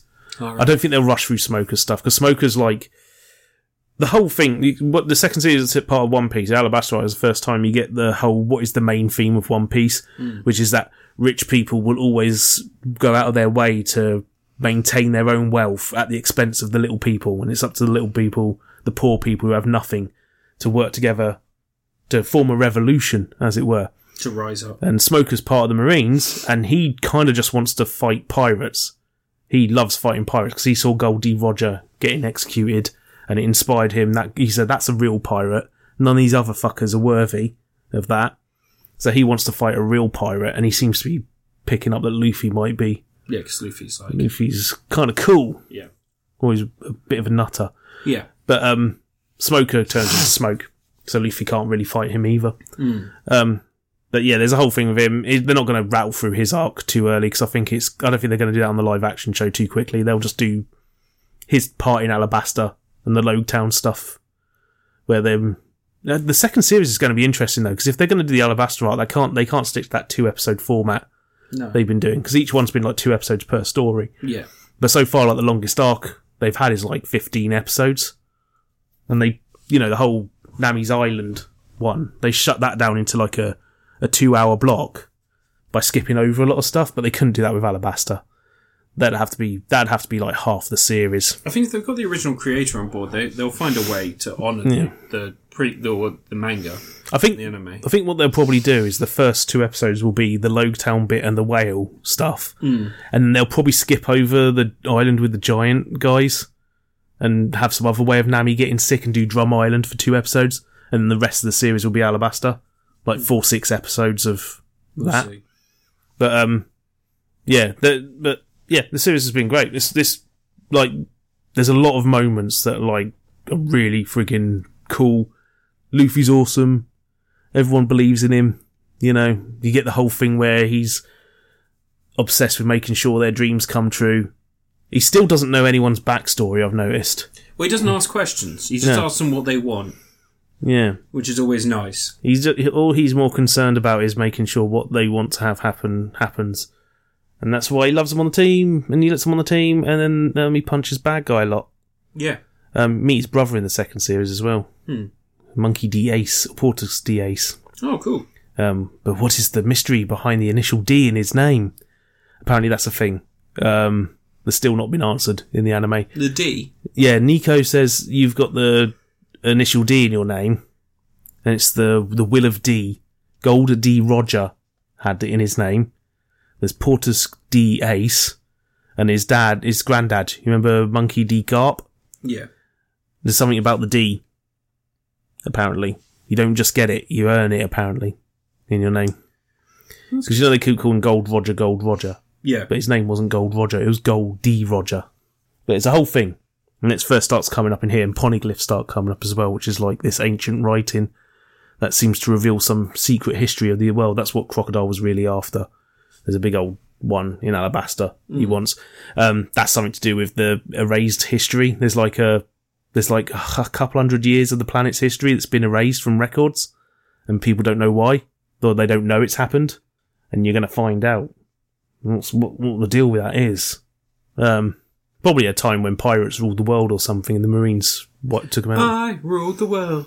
I opened up my eyes and ruled the world. But yeah, I'm looking forward to that. Looking forward to the live action tackling it. If they do the Alabasta Rock similar way to this, it's going to be freaking epic. Yeah. Like when he fights, the final fight with Crocodile's amazing. When he beats him and launches him miles into the friggin' sky and starts playing friggin' just what's his name? Just to Voice New World Order. Goes da da da da da da da da da da. As Luffy's like won the battle. Yeah. And saving the day. And then it has like this one episode afterwards, which is just them having a big old party and celebrating, and it's just nice and everyone's relaxed. And the last bit with Vivi's amazing, because she doesn't stay on the crew. She has to stay behind. She chooses to stay in Alabasta and help them rebuild. Oh. But the way she says goodbye to them is just like proper good emotional shit. Yeah. And it's like a nice send-off. And then because of the way these series breaks down, there's then 7 episodes of bullshit after that. Oh. Before you get to the next official season, I guess. That's disappointing. Yeah, I've watched the films as well. I've been watching the first 3 films that take place before the end of season 2, and they're good fun. Good gags, little mini stories that don't really fit in the canon properly. Like one of them, the only place it could have possibly happened is in like the 10 minutes between them leaving Alabasta and finding out Nico Robin's stuck on board. It's because Vivi's not there, Nico's not there. They mention stuff that happened in Alabasta. They don't mention Nico Robin at all. Somehow it fits in. Yeah. There's got good gags in it, those movies, though. There's one where Nami's got a map, and she's trying to light up the invisible ink under the map. Yeah. And she's lighting it, and everyone's like, oh, here comes the message, and then it just cuts to a wide shot, it goes, poof, just burns up in like half a second, like it's flash paper. It's like, ah. And then Usopp somehow managed to read the entire message. He's all like, oh god, if only we had the whole message. All I managed to catch was, and then he reads off like a 5-paragraph riddle that was on there. It's good fun, that one. I like the Clockwork Tower one as well. There's like this big old tower that goes up into the sky, and it's got a clockwork thing that keeps it balanced. Yeah. And then Luffy blows it up because he's an idiot. Destroys the entire island. But that's quite a fun one as well. Lots of Luffy being super strong. And Zoro cutting things. Yeah. Yeah, I've got to watch the next movie now, because the next movie, the only place it could fit in is 3 episodes into season 3. Apparently, this is the thing. The movies don't fit in the canon very well until later on. Apparently the last, like, you know, they've done Gold and Stampede and Film Red and all that sort of stuff in the last few years. Those ones apparently very specifically fit in the timeline somewhere. But, like, the early ones are just, like, made up ones for the film, and they exist in a sort of universe that's not quite canon to the series of the manga. That's how it is with a lot of these things. Nice. You get it with Super Sentai and Kamen Rider as well, where a film will happen and it doesn't really fit anywhere. Yeah, because they filmed it like 5 months before the show's got to that point. You know, like, because I've been following My Hero Academia since like it started on the Shonen Jump app. Like, it's weird watching, because I don't even watch the anime for that anymore, because it's not... I don't know, just it's something about being so far behind it is very strictly sticking to the story of the comics. But they're supposed to make filler episodes, and then people can complain about the filler episodes. That's the thing. The movies are kind of the filler episodes. Yeah. It's kind of the same with Demon Slayer. You know, Demon Slayer. Yeah, but everyone loves the Demon Slayer movies. Well, the Demon Slayer movie, Mugen Train, was actually an arc in the comics, but it was like a brief story. Yeah. And they just fit out into a big thing. But so I watched the My Hero Academia movies because they're nothing to do with the comics, the manga and the anime. It's like a completely separate entity, and it's fun them being like, oh, if we had this property, this is what we do with those powers. And I think it's kind of the same with One Piece. It sounds like they're either recapping an entire series in a movie, or they're doing a little side story. Yeah, One Piece is just random stuff. Apparently, I think movies 7 and 8 are both recaps of the first 2 seasons. They're like reanimate versions because like the first one's the story of the Alabasta Kingdom story, but cut down to a 2-hour film, cuts out loads of stuff. Yeah. But it's not just the episodes redone for the film, it's new animation, it's new story, new voice, new script. I was going to say, it's the voice cast come back, don't they? Yeah. It's not just like trimming the episodes down to make it fit into a movie awkwardly. They are. There's another one I think it's something about Tony Chopper. Yeah. But, Tony Chopper. That's cool. But yeah, it sounds, I mean, Season 3's got less episodes. That's the Sky Pier arc. Every time we talk about this, I think the thing that I'm finding is that it's very much that energy that I got from Like a Dragon, from Yakuza Like a Dragon. It's just like this real positive vibes, really fun time. And you seem very hyped, and it seems like you're enjoying it, which is nice. Yeah. It's a good time. It is, yeah. Luffy and Casca are both... It's just good They're both energy. intended on making people happy. Yeah. And they'll punch people a lot along the way. Yeah. Although, I don't know if you can get the Straw Hat costume in Like a Dragon. You can in Like a Dragon Gaiden. There's a straw hat. There's a Luffy costume. I was going to say this actually. Yakuza, Like a Dragon. I unlocked a bunch of the Persona soundtrack. Yeah, I've unlocked Sonic Adventure soundtrack on the new one. I thought it was funny. Persona 5 soundtrack's on there. But yeah, no, One Piece sounds You can cool. listen to it at the bar in that one, though, can't you?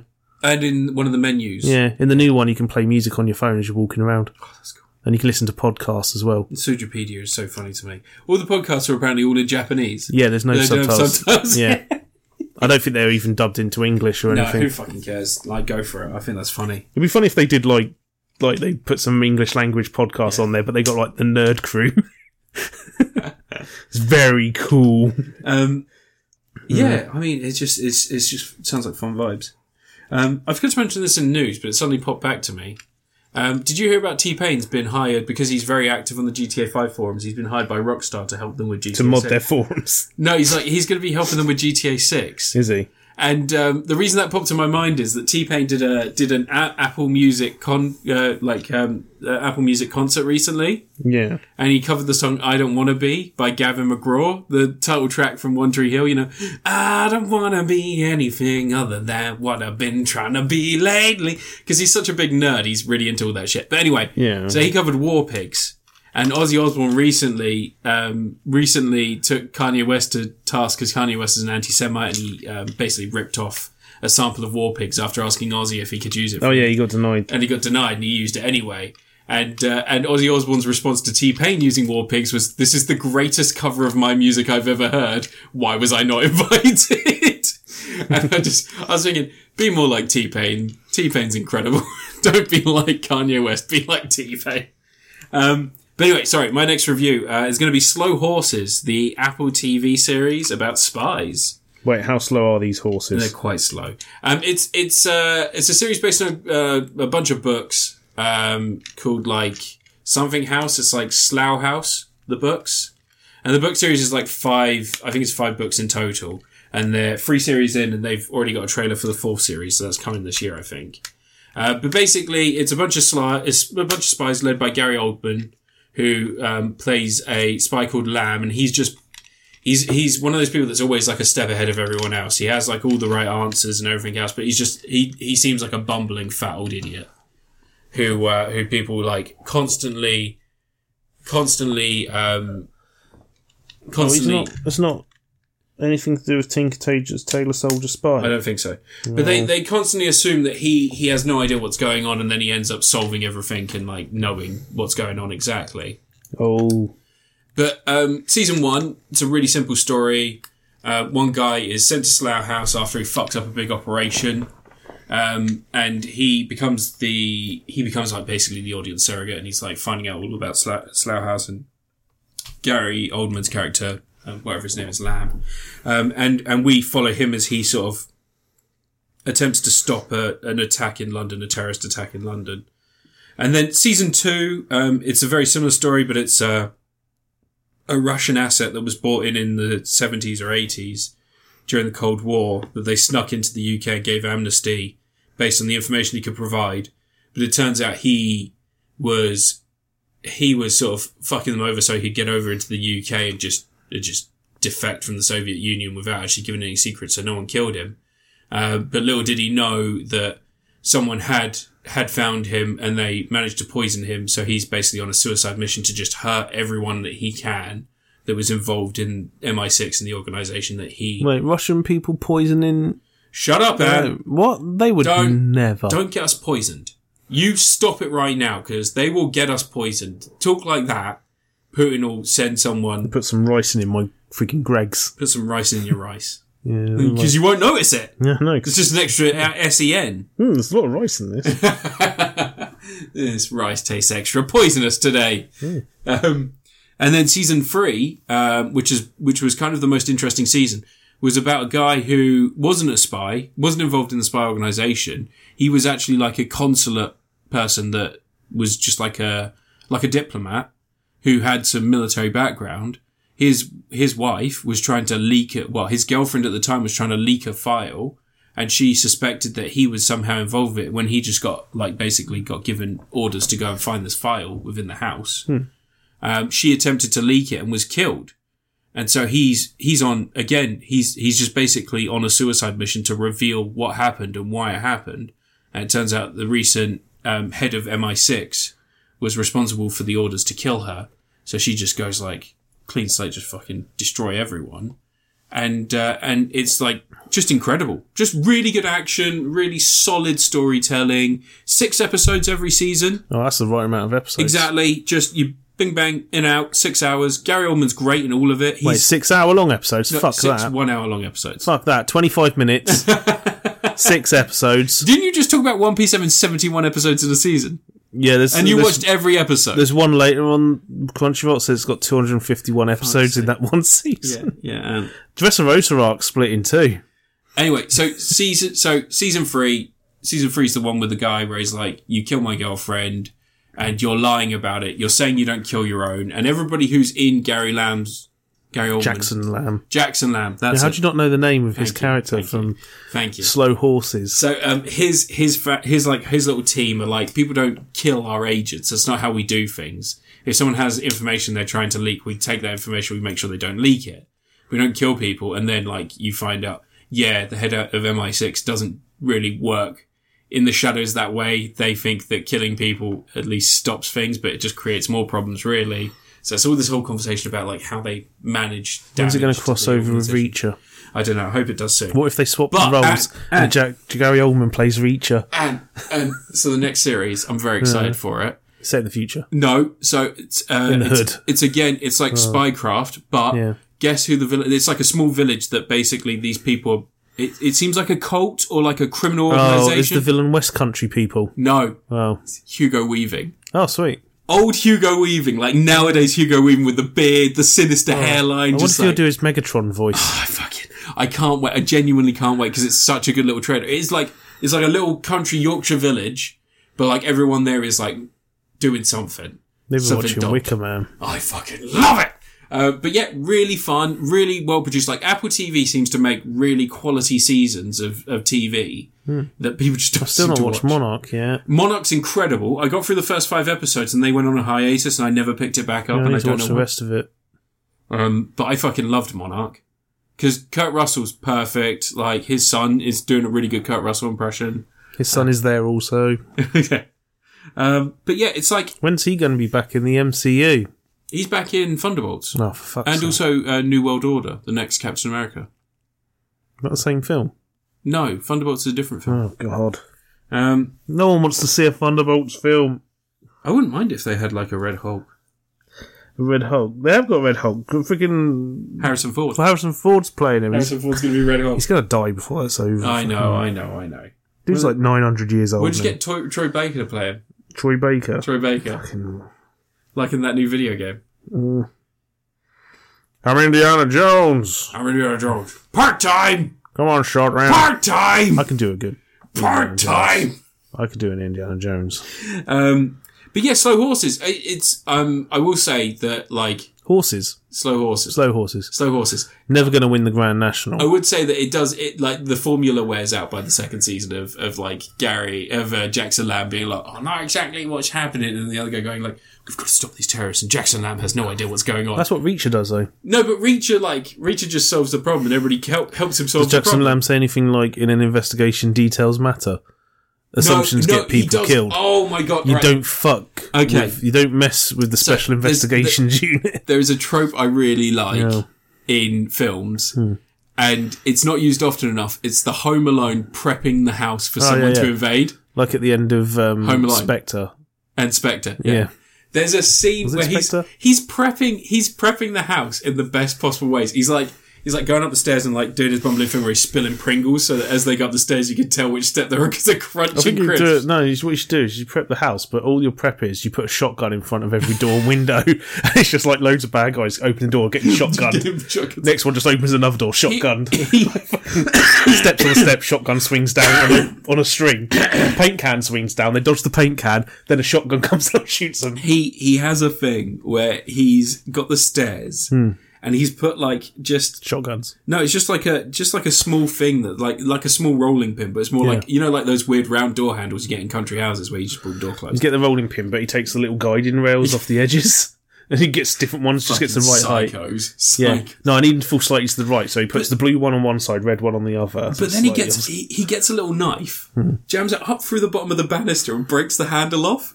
So the guy's going up the stairs, and as he's going up the stairs in the pitch black because he's turned all the light, Jackson Lamb's like broken all the lights. He goes and steps on the rolling pin and then goes to grab the banister, putting his hand up the banister saying ready him. And he just cuts his hand completely open on this knife and I was like, oh god, that's fucking horrible. You know, like of all the things you see in a film, there's something that like he steps on a nail and goes, ah! He falls backwards. He has a nail on the door and then behind the door is a can of hairspray and a lighter. And so when they kick the door open, it penetrates the can and it just shoots flames out. Does he play Angels with Dirty Faces? You filthy animal. It's just quality, like, fun, Home Alone style antics, and I fucking love it. You can remake Home Alone as like an old man trying to protect his house. Yeah. Well, there was that guy in America that rigged he wasn't a prepper, he was, what's it called? A hoarder. And he, like, filled his house with shit. And then people were like, it smells. He's not paying his bills. Get him out of there. All right. And he was like, oh, the bank are coming for my house. So he prepped his house with 40 shotgun traps. Oh, sweet. That's what I do. And like, the bank went in, and obviously they set off one of these traps, and they were like, he's a fucking psychopath. He's prepped all these traps. And they eventually started dismantling all the traps and getting into the house. They found him crushed under a stack of newspapers. Which newspapers? I don't know, but there was stuff like, there was a specific, like, in the fridge, if you open the fridge and you took out a certain beer, it wasn't the first one, but if you took out a certain beer, it's still a shotgun. There's like a light switch. If you turn the light switch on, it'd be fine. But if like you turn it with a shotgun would go off. That's good. That's good prepping. I don't mind them coming like what, in. Jigsaw did in the first Saw film. I don't mind them coming in, but if they leave. Do you remember that? Because everyone goes, Jigsaw, he comes up with such good traps. They just got one where a shotgun blows the guy's head. There's a step with shotguns underneath it, and you tread on the step and the shotguns blow your head off. This is oh wow, it's actually so clever. He only does it to the people who deserve it, doesn't he? That's yeah. And one of the things that makes me laugh is like there's that really fat guy. Why has he got a pig mask? There's a really fat guy in the razor wire. Yeah, and like he's got to crawl through it, and it's like really digging into his body. And then Amanda's like, "Kill this guy, and get that key." It's like you gave that guy an impossible task. He was wrapped up in razor wire. Trying to the razor wire thing, and he gets to the end, and he gets up, turns around, and he sees there's like a pair of pliers at the start. And he just missed. You must forward without checking your surroundings. But yeah, just... Get through this room that's covered in Lego. But yeah, Slow Horses. I'm going to get Kate Blanchett. It's a classy affair. It's really good. And it's got the guy from Fighting With My Family in it, the one who plays Paige's brother. You know, the guy who gets depressed because no one remembers the other person in Fight With My Family that wasn't Florence Pugh. He's the guy. Nick Frost. Vince Vaughn. Lena Headey, yeah. Fucking Nick her Frost. brother. But yeah, her brother in Fighting With My Family, he's the one who plays the agent in Slow Horses. Really good. Schleppo, yeah. Schleppo Yeah, Marx. Beppo de Schleppo. Famous Italian actor. He had that little weird dribbly voice. He was like, I'm addicted to alcohol. I'm playing Soraya's brother. No one remembers her brother. Well, I did. No, Paige. This is real. Her name's Soraya. Didn't she have a sex tape? Yeah. That was a bit messed up, that whole thing. Yeah, it was. Because, like, no one cared about the guys, the wrestlers that were in it. She was the one that apparently was the one who should have been shamed, not them. Didn't she get kicked out of WWE for that? No. Oh. No, she stayed working there for ages. All right. But I don't think she was in, like, she was injured at the time or something. But, yeah, she married, like, Booker T. Wrestler, not Booker T. No, she married, Mexican wrestler, I can't remember his name, but he was, like, super abusive to her and stuff. Oh, and he's, like, basically blacklisted in wrestling nowadays. But she's in AEW. Oh. Because she's got, like, she has a neck injury and she's not supposed to wrestle. But in AEW, they just, like, they have a doctor that seems to just clear people, regardless of what neck injuries they have. So, probably not worried so much as they are in WWE. Yeah. But yeah, still, really good. And I got dark at the end because we started talking about sad things. Do you remember when Florence Pugh offended an entirety of America by daring to show her boobs in a 15 certificate film? What film? In Oppenheimer. Oh, I don't know. She shows her boobs in an R-rated 15 certificate film, and oh my god, what if people see that? Is he friggin'... Don't you see Cillian Murphy's arse in that film as well? Yeah, you do. Yeah. Do you get any ballsack? I can't remember. I think he's the sort who would show a bit of ballsack, wouldn't he? Well, at the end of Saltburn, you see that guy's full cock and balls dancing around the place. Oh, yeah. Cohagen. Yeah. Did you watch that film? No, I don't watch it. It's actually not bad. It's weird, and I didn't like it because it was like She found it arousing. No, it's like a... Well, I mean... The bathtub thing. He's pretty good looking. Van Kagan. In a weird way. He kind of looks like a Jim Henson creature. Yeah, he does a little bit. He looks like... Hoggle. It's Hoggle, yeah. Why are you spraying those fairies? What do you expect me to do? Oh, one of my favourite lines in the whole Labyrinth is, you know, who's the big Hodor, and he's and it's like, remember, this is the river of the bog of eternal stench, and he goes, he's walking across the thing, and he just goes, smells bad. I'm like, yeah, no shit, Sherlock. There he goes, Lucy, friend, rocks, friends. He always, when I look at him, he always reminds me of Nigel Planer in The Young Ones. Oh, yeah. Yeah, I see that. He's got that... Yeah. No, Rick, what you doing, man? Yeah. What am I supposed to review something now? Oh, I don't know. Last review of the podcast. Yeah. I played Like a Dragon Infinite Wealth. How's that going? I'm 40 hours into it, Jesus. and I'm only halfway through it. My God. Because I ain't rushing anywhere. I'm taking my time. I'm walking around Hawaii. Anyway, this game... I don't want to... I can't spoil go for it. Stuff that's happened. It doesn't matter. Right. So, I saw someone reviewing the review on Steam where they gave this 2 stars. They said the storyline's cringe, and they hadn't played it for long, so I'm pretty sure they didn't get past the first chapter. Oh, probably an incel. Yeah. Because this game starts off in Yokohama, right? Yeah. And this is how you know... the people who don't like positivity things, right? Yeah. Really touching, the first few hours of this game, man. So Casca's started working at Hello Work. And he's cleaned up, and he's specialising in helping former Yakuza people find work. Oh. Because the stuff that's going to happen in Like a Dragon, that's going to mean there's a lot of Yakuza needing jobs. Yeah. Right? So they got criminal records, but he finds ways of giving them work that helps them. There's one guy comes in, he's all like angry at him. He says, "No, everyone told me you'd give me work," and he thinks he needs to bribe him and stuff like that. And Kasuga teaches him a lesson. It's not about the money. Like, the guy throws his money into the river, and Kasuga dives in after it to get it back for him. And he's like, "I thought you were going to steal that from me." He says, "No, it's your money, man. Take your money. You need this. You haven't got any money left." And he helps him get a job. And because he tells him what he needs to do, he's like, "You need to come back with the right attitude."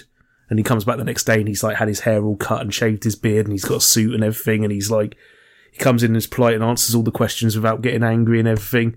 And Kasuga gets him a job stealing stuff from shops.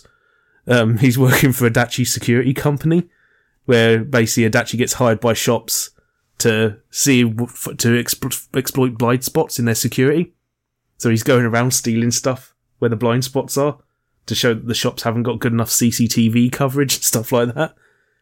Good use of a former Yakuza guy. He's just like, yeah, it's fucking easy. So that's like a really uplifting start to it, but then you get the rest, the plot starts kicking in, and it's like, Kasuga wants to ask Psycho out on a date, because, they flirt a bit in the previous game. There's stuff going on. And you spend like the first 2 hours of the game getting him ready for a date, going on the date, doing the right things, that you have to, try and make it go as well as possible. And he kind of goofs up a bit at the end. Silly boy. And then just when his day can't get any worse, some video goes out on the internet accusing Kasuga of doing dodgy backroom dealings to get Yakuza people jobs and get them into the workplace. And it has footage of his mate stealing stuff as part of a job.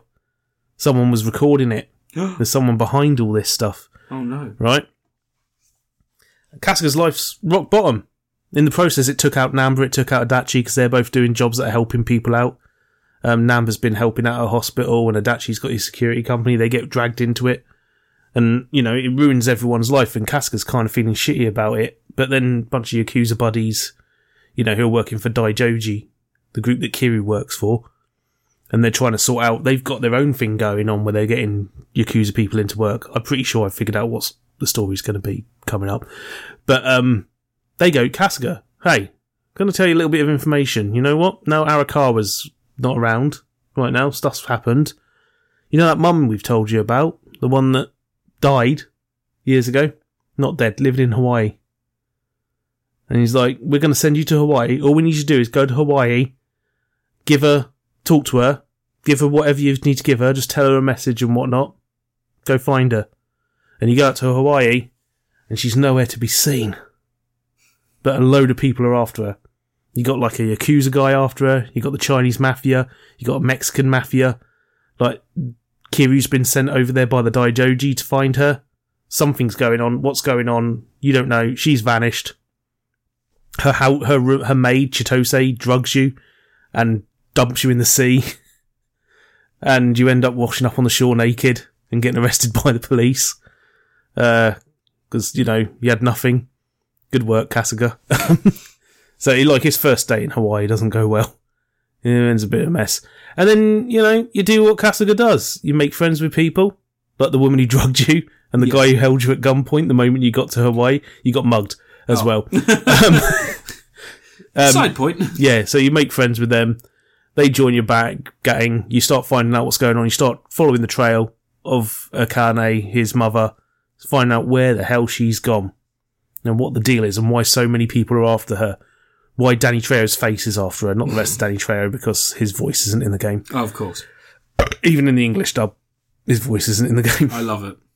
Because they wanted to hire YouTubers for the English dub, I guess. But this game's fantastic. It is like top-notch friggin' Yakuza stuff. Like a Dragon stuff now. Ryuga 8. It's just called Ryuga 8 in Japan. Oh, really? Yeah, Infinite Wealth's a Western thing. It's a big old love letter to games as well. Like, it doesn't mention Dragon Quest ever. I guess they haven't paid Square Enix for the license to mention Dragon Quest in this one. Because they are credited. Oh, are they really? Yeah, like in Like a Dragon 7, they're credited. Oh, right. I guess they didn't for this one because they never mentioned Dragon Quest, but they mention other stuff. Oh, okay. But now your Sujimon's advanced. You're not just filling out your Sujimon data. You remember how you fill out your Sujimon decks? Oh my your Suji decks, right? Yeah. Kasuga went and deleted it, and the guy didn't have a backup on the cloud. Of course. Of course not. It was all on your phone. So you need to fill that out again. But he finds out you're going to Hawaii, and you know what? There's a lot of perverts in Hawaii. There's a lot more Sujimon you can collect up. The Sujidex has expanded. You're not just collecting up the Sujidex data, though. You need to recruit some of these Sujidex, right? And take part in a series of battles. 3v3 battles. I've got a Kung Fu guy. I've got a giant muscly cosplayer wearing a anime mask. I've got a guy with a chicken head. So I've won the first gym badge. Great. There's these 4 leaders and then their king. Yeah. You got to defeat them all over the course. You got to collect up all the Sujimon, obviously, as well. To get a Sujimon, sometimes when you win a battle, one of the guys you fight will stay behind. And so what you do is you have to get a present. You get Suji presents, right? And its meter starts filling up really quickly, and you've got to hit it when it's at the top to put the most effort possible into giving the guy your present. Like, if you get it at the bottom, Casca's just like, yeah, fucking have that, and just chuck it on the floor. If you get at the top, he gets down his knees and he slowly presents it to him, passes it on, bows to them. And then you've got to mash the button to tell them how much you want them on your team.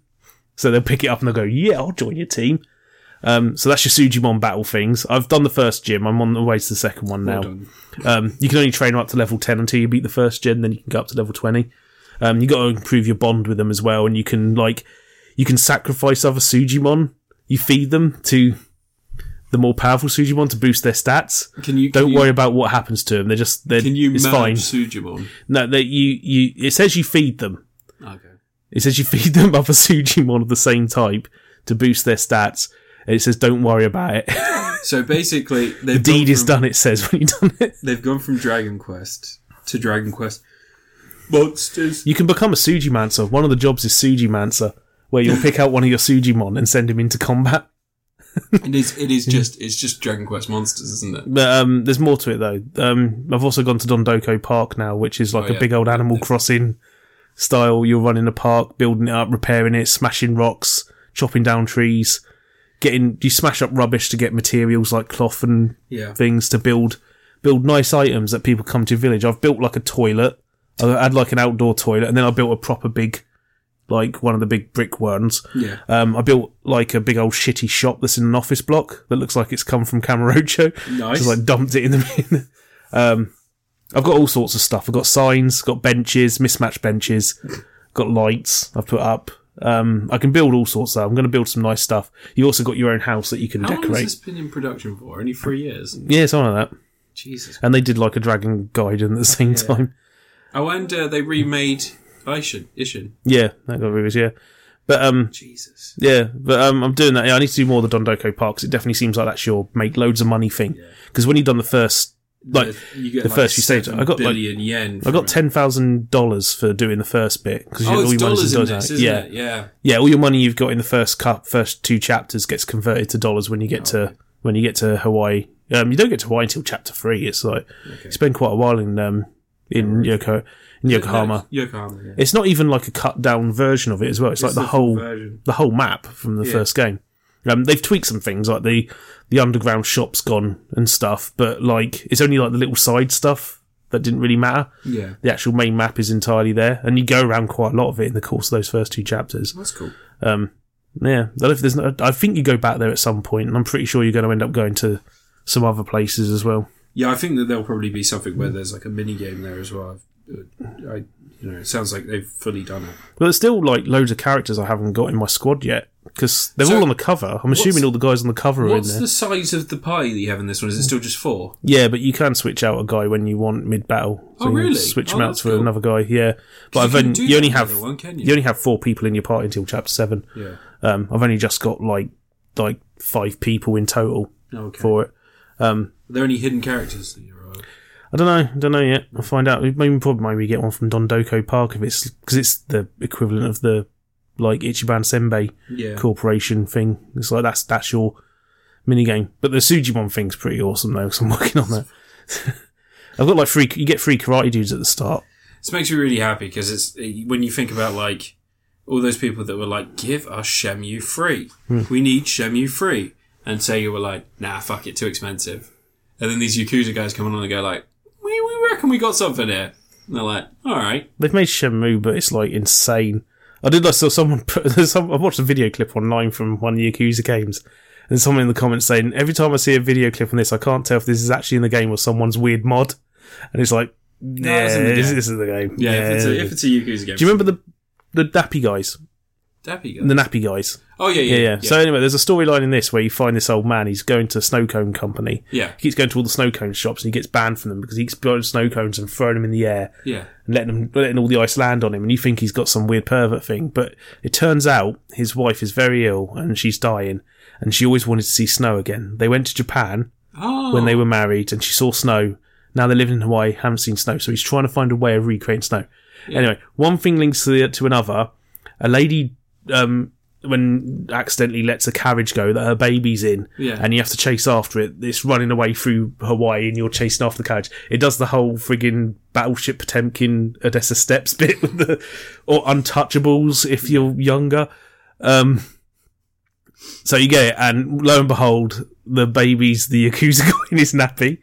In the course of dealing with them, right, and you beat up his Yakuza his buddies who are also in the nappies. They've come to Hawaii for a nappy holiday. All right. You find out that the fluff that's inside diapers, it's very similar to snow. No, when it combines with water, it fluffs up. Oh, okay. And is like snow. So what you have to do is you then go to the hotel the guy's staying at with his wife, who's dying, and as she's dying and saying her final goodbyes, you're on top of the roof throwing nappy powder stuff off, and it's like incredibly sad because she dies. She fucking has her final words and she's sad and she gives her final message to her husband, and there's all sad and all the snow's coming through the window, but it's like nappy fluff, and you're on top of the building with these 3 Yakuza guys in nappies. And they're like ripping the nappies off because they've used it because they need more. So they're just like nude by the end of it. So anyway, so this game sounds incredible. Yeah. It's just more of that energy. It's more of that energy, that creativity, and there's a Crazy Taxi clone in it. You get roped into a delivery company, and their whole gimmick is that you have to do crazy stunts. I rode up the side of a building and did a backflip off it. Like perfect. It's pretty crazy. It's the tack bike things, mate. I've got an S rank on my first try, so I was like, I'm done with that now. Yeah. That earned me some money. I haven't gone back to it since. They've got like elite bad guys around town that they stay there all the time until you beat them. They're usually guarding like a treasure chest or something. Oh, okay, cool. There's a new dungeon area. I think there's another one because there's a bit early on where the homeless park the homeless park you're in at the start of the 7. Yeah. They've sort of reclaimed some building that never got completed at the back, and it's like a tower now of just like cobbled together shit. Yeah. And they mention about how it's probably all sorts of weird stuff going on inside there. I think you're going to go back to that when you get to Yokohama. I think that's going to be... Well, that's probably I think it's going to be the dungeon.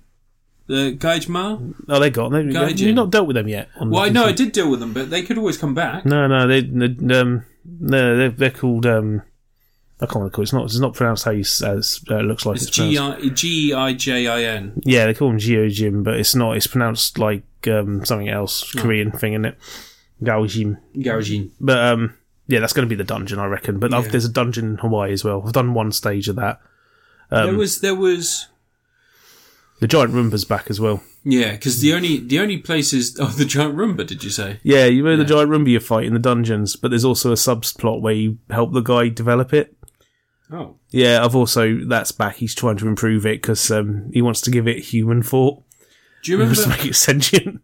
So I don't know how long ago it was you played Yakuza Like a Dragon, but the Omi central building that you go up through the back of the... You've got like the few residential areas, so you've got like the little shop out the front, you go up around the back of it and it takes you to their like weird temple. Oh, there's a Chinese town, yeah. That's the Chinese mafia. Yeah, you keep going back to them, and that feels a bit like a dungeon, because you've always got the placement. It's not really explorable, but you just go... No, your dungeon, you should have had the dungeon. Oh, it's the building, isn't it? The office It's the sewers. No, you go in sewers. There's a whole bunch of sewers. That's your random dungeon. Oh, the one where you get captured and you're chained up. Yeah, but you end up going to the sewers and fight through it. You fight through the sewers twice? There's 2 separate lots of sewers. Oh, right. Yeah. But there's the office building as well. You know the one where the shutters go down? Possibly. And you've got to fight through the different buildings. That's just a standard Yakuza thing, though, working your way up through a building. Yeah, it is. Have you taken a photo of all the... I haven't done the weird frog things. I haven't done any photos. You've got to take photos. Oh, okay. There's There's the weird, I can't remember what they're called, the frog things with the duck bills. Oh, okay, weird little monsters. They're like, not platypuses, but they're Psyduck. Kamek things or whatever they're called. Okay. Take photos of those statues. That's a thing. That's a sub-mini plot thing. Okay. In that game. But yeah, this game's fantastic so far. Hawaii looks great. It's a massive map. It's bigger than Yokohama. Yokohama's the biggest one before that, but this is bigger. It's wide. It's really wide.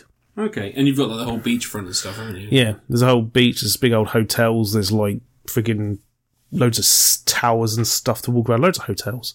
Yeah. But I just walk around. You get a Segway you can drive around on, and you can customise it. You can pimp it out. I've got flames on mine. Nice. But there's also taxis, and there's a bus you can get on, and loads of travel options around. But I just walk everywhere. Yeah, I was going to say I just love running around the place. Oh, I always walk everywhere. Nice and chill. Yeah. You got flip flops on. What class are you as Ichiban? Oh, Ichiban, I've just left him as his standard class. You haven't gone Surfer? Nah, first playthrough always keep it like the default classes. Yeah. I've unlocked the Surfer class. You go to a travel agents and you sort of pick out travel agent experiences. Oh right, and that's they inspire you. Job. It inspires your job. Oh. You go watch some dancers and it inspires Chitose for a ballerina themed, nice, or something. She's got a dancing theme. And I've unlocked the Sujimancer's the only one you unlock by doing stuff when you do the first gym, I think it is. But there's also a couple you get from a code you get in the game, but I don't think I can access them yet. One of them's like an American football costume. Oh, right, yeah. But it's really good. Yeah, and Kiryu's pretty cool on the team. I haven't unlocked his special power thing yet. Apparently that comes in is chapter he one 8. of your 4? Yeah, he's one of the main characters in this one. Okay, so you've got Kiryu, Ichiban, Psycho. No, they've all Psycho and Dachi and everyone stay back in Yokohama. Oh, really? For now. Oh, that's stuff's happening. Yeah, I know. You make new friends when you get there. You make friends with Tomizawa and Chitose, the one who drugs you and the one who mugs you. Yeah. They're the main thing in Hawaii, but stuff happens. But you'll see your friends again. Don't worry. But you'll see your friends the whole again. Thing that's nice about Yakuza. Don't worry, the gang gets back together. Don't worry. Okay. Don't worry. Their gang gets back together. But it's nice that they're all mates. They are mates. But now Ichiban introduced him to all his other mates because he can't stop making friends. He's really good at it. I had someone review this. I listened to a podcast where someone reviewed this, and they said one of my favourite things about Yakuza, and one of the things that sums up Yakuza entirely, is you turn up in Hawaii, and a racist cop immediately finds you and he goes, we don't like your kind around here, basically, but does it in perfect Japanese.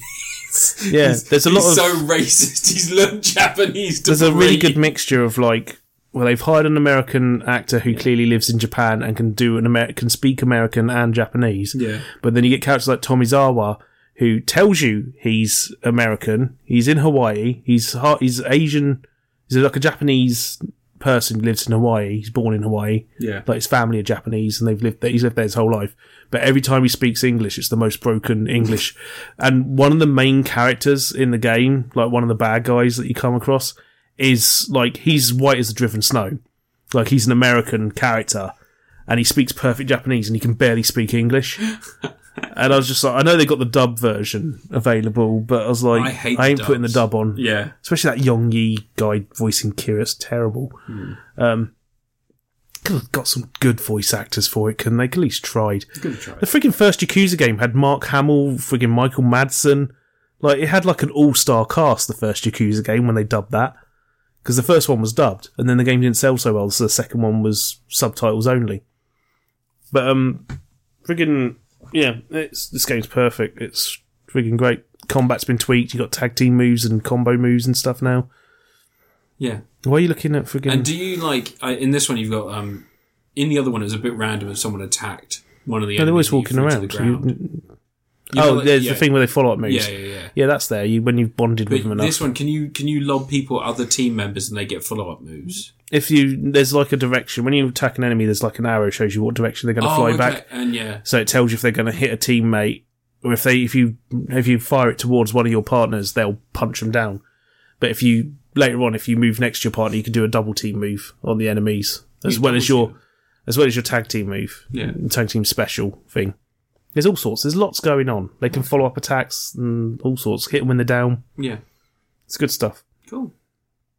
What's your problem? Why are you holding up that still? I'm not holding anything up, Ant. Put it down. This isn't a visual podcast. No one knows what you're talking about. I know. Put down your terrible movie. 1999. This is a widescreen presentation. Oh wow, you got the widescreen DVD, not the full frame version. 235:1. Yeah. It's in Region 2 and has Dolby Digital. It's a 5.1 surround soundtrack. Oh wow, crazy. It's 1 hour and 20 Does it have minutes interactive long. menus?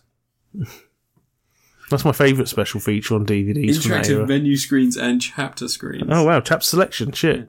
Director's 20 commentary. minutes of deleted scenes, including an alternative ending. Yeah, who directed that film? Who directed this film? Yeah. Only the legendary Thomas Lee. Well, who's that? Director of Supernova. Oh, right. 2000 Supernova. And 4 episodes of CSI, maybe, or something? Costume designer, Ah. Bob Ringwood. Oh. Actually, I think he's an Oscar winner. But Who's Thomas Lee? No, Bob Ringwood, I think. Produced by Anyway, what's Ash your last R. review? Shea, Daniel Tuber, Jamie Dixon, story by William Malone and Daniel Tuber. Those classic storytelling heavyweights. Wilson Cruz is in this. And music by David Williams. Oh. John Williams' son. Is there? Yeah. Yeah. Do you not know that? No. David Williams, famously John Williams' son. Oddly enough... Oh no, it's directed. According to the credits on IMDb, Yeah.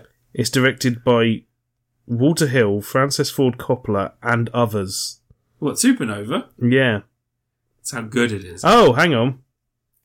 Thomas Lee is Walter Hill using an alias Really? because he didn't want his name on the credit. It's one of the worst... Francis Ford Coppola is uncredited, Did he do reshoots? and Jack Shoulder is uncredited. Did he do reshoots? I think he was just stuck on there with it.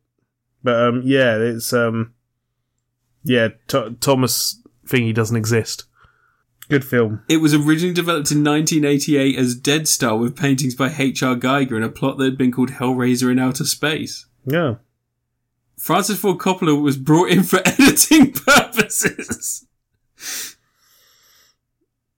Anyway, what's your last review? Well, it's definitely not going to be Supernova. Meanwhile, Supernova, it's, oh my god. This is... Oh, it's got Wilson Cruz in it. Yeah. He's the Doctor in Star Trek Discovery. Oh, there you The go. one he dies and they bring him back to life from fungus. Oh, right. And he's like, why did you bring me back to life? I was dead. The theatrical trailer of the film featuring songs Fly by Sugar Ray and Mama Told Me Not to Come by Free Dog Night shows many alternate takes of some scenes, extended versions of some others, parts of a few deleted scenes, including the one where Nick finds the real Troy on the Titan moon turned into a fetus, and Troy begging Nick to help him, and a couple of shots of the original ending where Carl is... I'm not going to spoil that. 4 different endings were filmed. So it's a famously bad film. Yeah. This is why I bought it. Yeah. How much did it cost, Dan? But it's directed by Walt Hill. You know the guy who wrote Alien? Yeah. Yeah. Yeah. Yeah, can you believe that pedigree? Yeah. Yeah, you got Pound DVD, yeah? Yeah. It Yeah. came from where? Came from CEX. Yeah. And I just want to sing the praises of the brand of shop that you work for at, because like I showed you before, it comes with the original postcards included with the DVD. Oh, wow. Look at this. Yeah, they probably never got removed from the box. They probably never got... I don't think anyone's watched the discount. It's quite new. Yeah. But yeah, Supernova. What a pity. I mean, look, Anne, you know I famously fucking love bad movies. Yeah, but there's a difference between like movies that are bad and movies that are charmingly bad. I mean, come on. It's the movie no one wanted. It's the Island of Broken Toys, the movie. Yeah, fucking Walter Hill didn't want it. I know. Oh yeah, I forgot Walter Hill directed Red Heat, classic. Oh, is that the one with... He put his name on that film. Isn't that the one where the guy's got a fake leg full of cocaine? Yeah, Cocainium. Cocainium. But he also directed like The Warriors. He directed 48 Hours. Oh, he directed The Warriors, but he originally wanted... Have you ever seen the original versus the newer version of The Warriors? No, I never watched the newer version. Because he put the Spartans... He put all the friggin'... He put comic book shit in the beginning and the end. Yeah, I do. So fucking weird. Alright, anyway, sorry, my last review is going to be a brand new movie. It's on Netflix. It's a sequel to a movie that I forgot to talk about before. Oh.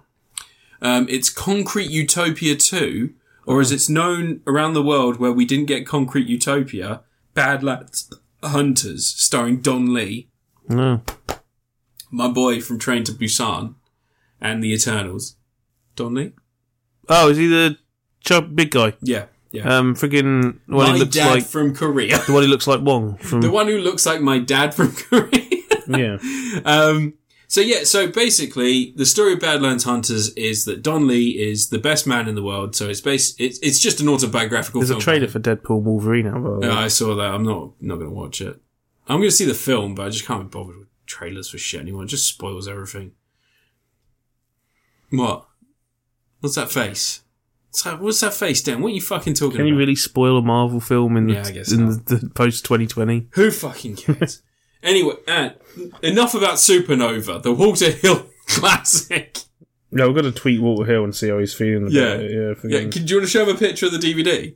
Because it says the version not seen at cinemas. And I feel like that's weird wording. That's a trick wording. Because if it was a version not seen in cinemas, I'd be like, this is a new version of the film. But the fact it says at cinemas makes me think that maybe this wasn't, like, for sale. It's just a workaround. Anyway, that's besides the point. So Badland Hunters. Don Lee plays this incredibly strong person who goes around hunting animals in the remains of Japan. Oh yeah, I saw a trailer for that. Yeah, following a massive earthquake. Yeah. Now, in the original concrete utopia, one flat block or one large apartment complex survived.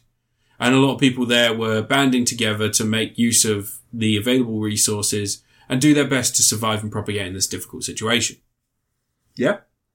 The sequel moves outside of that apartment complex and to where the world has been ravaged by this horrible situation.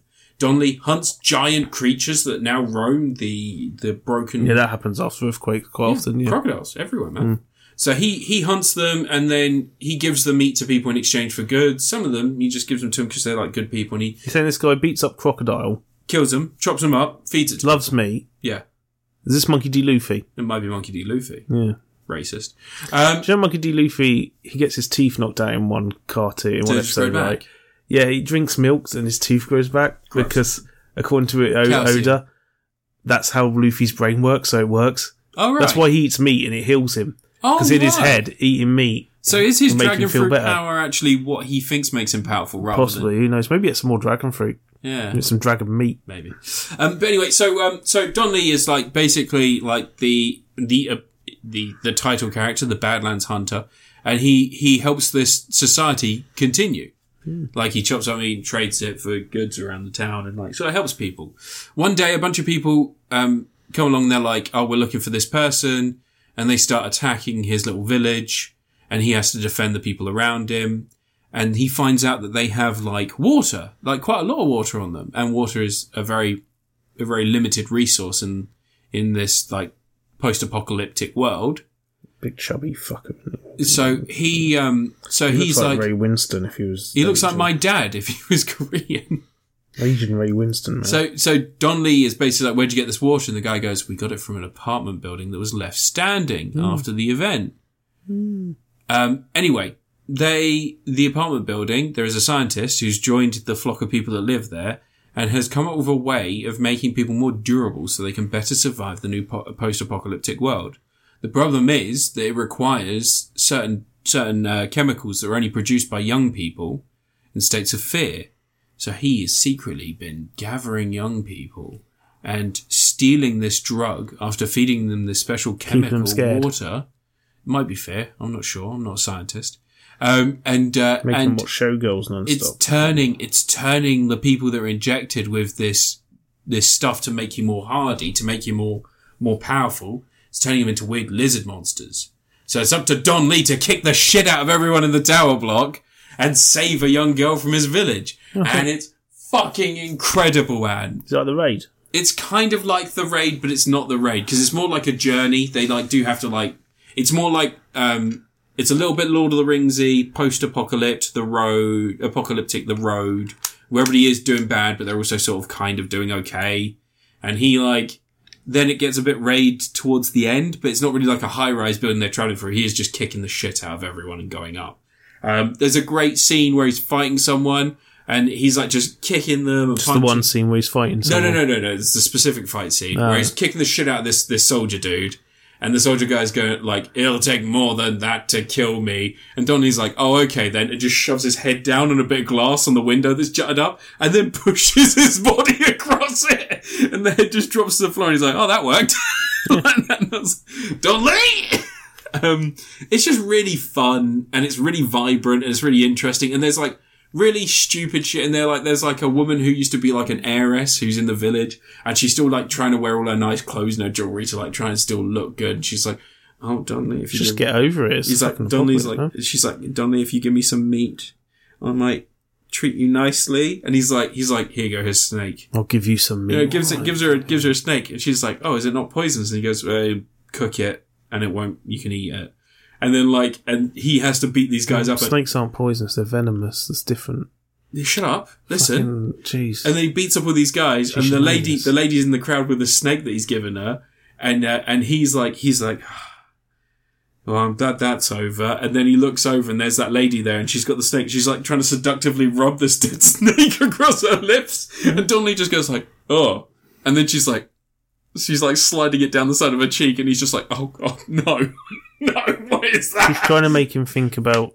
Penis. He's trying to make him think about penis. Just she gets the snake and just deep throat the snake. But it's a terrifying snake. Yeah. Did she have the snake on a stick? Pardon? You know, the snake cooked on a stick. Oh, right, like swizzled round. Yeah, you know when you like stab it on... Like a turkey Twizzler. Stab it on. No, like a turkey Twizzler. You just wrap it around the thing. Yeah, I haven't had Twizzlers for ages. That's because they don't exist anymore. Jamie Oliver stole them all. They were back in Morrison's. I used to eat them for a while. No, Jamie Oliver stole them all from people. Oh, fuck. Because he was like, no, E-numbers. This is fake meat versions of them. There probably is. Yeah. Or just curly fries. It's not the same as that. No. But yeah, it's really fun. It's weird this is a sequel to Concrete Utopia because it actually is. And that film got quite dour. Like, at the end, they were asking questions about whether or not they deserved to survive because they were stealing food from other survivors in the earthquake and like, it was just, and there was like this whole thing about people who didn't live there were being cast out and being left to like, fuck 'em. This horrendous world. And then in this one, you're like, oh, they let a scientist in and he turned out to be a fucking asshole. He's got like he's got his sister, he's been experimenting on his sister. And he's like, at one point, like, made her into like, they made her like a portable, like, incubation chamber. That's just her torso, like the top part of her torso and her head. Yeah. She's shaved, and he shaved all the head and stuff. And he's just like, oh, I'll bring you back to life one day. And everyone who sees it is just like, why have you got a dead body in there? And he's just like, bring my dad, bring my wife back, my sister, whatever. And he's just like, why'd you make it portable? I don't know. Because he's in the apocalypse. You gotta make sure you can take him around the place. But yeah, no, like, it's really fun and it's just, it gets very silly, but at the same time, it is just like great action. Do you think it's the same apocalypse as the one from Book of Eli? No, it's the one from Concrete Utopia. Oh. It's different. Oh. It's an earthquake. Oh. Get with the fucking... The whole world get earthquaked? No, I think it's mostly just Japan, but they don't really, because travel's a bit difficult when everything's rubble. Yeah. You can't take off a plane when everything's rubble. You just swim over to China. It's a pretty big country, Japan. Yeah. Take a while to swim get there. to Australia. But it's a lot of fun, and the sequel is just... It's so weird that you get this very serious dour film that is like introspective about humanity and whether or not we deserve to live, and then it's just Don Lee punching a crocodile. Like at one point he's just holding the crocodile by the end of its tail and chops its head off, and you're like... I mean, like, there's Jumping the Shark and there's just no in your audience. They're like, we gave you this. Just being a big star. Just being a big star. And then he can be in Eternals too. He's so charismatic and he's so good in almost everything I've watched him in. He was in Oh wait, he died in Eternals, didn't he? Yeah, he did, yeah. He was in The Gangster, The Cop and The Murderer or whatever it was. And there's a scene where there's a cop and him who go to this garage. And there's like all these criminals, like a chop shop basically, but they just like, they tuck drugs into cars and then ferry them all over Korea. Drugs into cars. And, up their arse. And the cop is like, oh, okay, we've got to get into a fight with these gangsters. I'm ready for this. And he like puts his fist up and Don Lee just grabs a wrench and starts fucking like braining people. And the cop's like, no, don't kill anyone. He's like, I don't think they're dead. He's big tough man. He's in so many good films. There's like Unstoppable where he plays like someone whose wife owes a bunch of money. No, that's different one. He's probably in a bunch of romantic comedies, isn't he? He's probably is in a bunch of romantic comedies. But he was in Flu. I don't know if you ever saw Flu, the 2007, like it's like a what's it called? Like a Spanish flu style epidemic that starts killing people. Like Contagion, starring It's a Matt bit Damon like Contagion. and Gwyneth Paltrow for 5 minutes. It's a bit like Contagion, but better. But yeah, Don Lee, just an absolute fucking hero, and this is a good film. It's a lot of fun. He's a big lad. He is. He's a big guy, and like, it's not often that like I think of Don Lee versus Sammo Hung. he'd kill Sammo Hung. I mean, Sammo Hung is 70. That's pretty mean. He'd kill him. But what about Don Lee versus Martial Law? Not the character from Tekken. I mean, the show Martial Law that Sammo Hung was in. Just a copy of it on DVD. Yeah, Don Lee just tearing it. You to get pieces. Martial Law from the show Martial Law, put him out into real life, and make him fight Don Lee. I fucking like the thing about Don Lee is that like I think as soon as I saw Train to Busan, I was like, oh, this guy. There's something about this guy I like, and then I started finding other films he was in, and I was like, oh yeah, no, this guy's just. He's got that charisma. He's got like a proper movie star charisma. He's a bit like Russell Crowe though, and he's just a big dude. No, he's just a big dude. Who's Well, maybe just we like, can get another Man with the Iron Fist film and get him in there. yeah, that'd be great. Bring Russell Crowe back. I think Russell Crowe died in the end of the film. That won't stop him. No, it won't. He can punch people with his He's in feet. Craven now. Is he? Yeah, Russell Crowe. Not, Is he in not that? Don Lee. Yeah, he's the dad. Is he? Yeah. Oh, God. You can see that after Madam Web. I'm going to see Madam Web on Wednesday. Yeah, I'm definitely going to see saying it's going to the be bad. Craven movie. I've been so looking forward to seeing a Craven movie. I'm craving a bit of that dick. They're going to do a fucking Moreland movie or some shit. I hope they do. Fucking... Oh, I'm going to give Badlands Hunters a Tom Atkins. It's just the perfect level of cheese and stupid and fun. This is a sequel to Terrence Utopia. Malick's Badlands. Yeah, Concrete Utopia. Yeah. I still don't understand how this is a sequel to that film. It's Apocalypse. But it's just the polar opposite of that movie. But yeah. Really But at first an Apocalypse is sad and bad. And it's fun. Yeah, and afterwards it's fun. Mad Max has shown us that. Yeah. Yeah. You get that spray paint, you have a good time. All right. And then eventually it gets miserable again, such as Beyond Thunderdome. Yeah. Beyond Thunderdome's half a good film. We don't need another hero. That was the title track from that film, right? Yeah. What's the weirdest title track for a movie? And I'm not talking about Seal's Kiss from a Rose for Batman Returns. That's the most romantic friggin' song. That was on Batman and Robin as well. Was it Batman and Robin as well? Yes, it's Batman and Robin. Oh, sorry. Fucking the most romantic of all Batman films.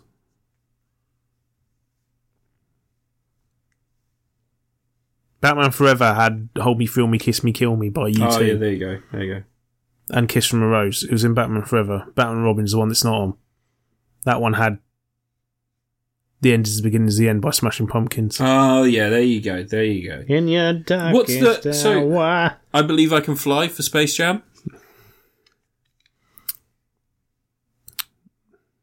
Was anyone stuck inside a closet in that film, by any chance? I never watched it. Never cared for Space Jam. No one did. No. The best thing about Space Jam is Bill Murray's cameo. And even that's been marred by his behaviour. It's not a cameo, though. He's in the film quite a bit, isn't he? He's only got a cameo. He's like the coach, isn't he? No, he's just in it twice. Is he? He's in a golf scene, and then he's at the end he gets pulled in for the game. I can't remember. I've not watched it since I think I've seen a little bit of it. I don't know. I can't remember if I've ever seen it. We don't need another hero. Alright, that's been Critapocalypse episode 228. Do you remember the song from Green Book that Morrissey did? Yeah. Now I'm not so racist, we can be friends. That one. What was the song? Born and bred Italiano, Mamma Mia, pizza pie. I'm so annoyed none of his songs are on Spotify because I want to put all those. I want to put like the Will Smith. I think I can beat the Black Panther on there and stuff. Italiano pizza pie. It's the best Morrissey song. It's the least racist somehow. His songs aren't racist. He is. No, Love the music, hate the man. His songs are just fucking awful. Nowadays, he's not been good since the The Smiths. good thing is Johnny Marr is still alright. Yeah, Johnny Marr's still alright. And doesn't talk to Morrissey anymore as far as I can because tell. Morrissey was in love with him. He's a fucking weirdo. If you read any of Morrissey's stuff, like back in like the day, he was just in love with Johnny Marr. And Johnny Marr rejected him because Morrissey was a fucking weirdo. Italiano pizza pie. What was I was a racist. Yeah, no, I'm not so racist. We can be friends. What was the line? What was the actual... I want to know the lyrics. Where are the lyrics? Anyway, this has been Critapocalypse episode 228. You can find Anne at Spot Collection on YouTube. Truck. Pardon? I've got a garbage truck. No, I'm going to transform him back. Oh, no, if it's... And Mellow Gaming on YouTube, and that's Bot Collection on YouTube. You also Wild Wars Hat on Celebrity on Twitter. I've got an animated Optimus Prime. You got an animated Optimus Prime? Yeah. It's got hair on him.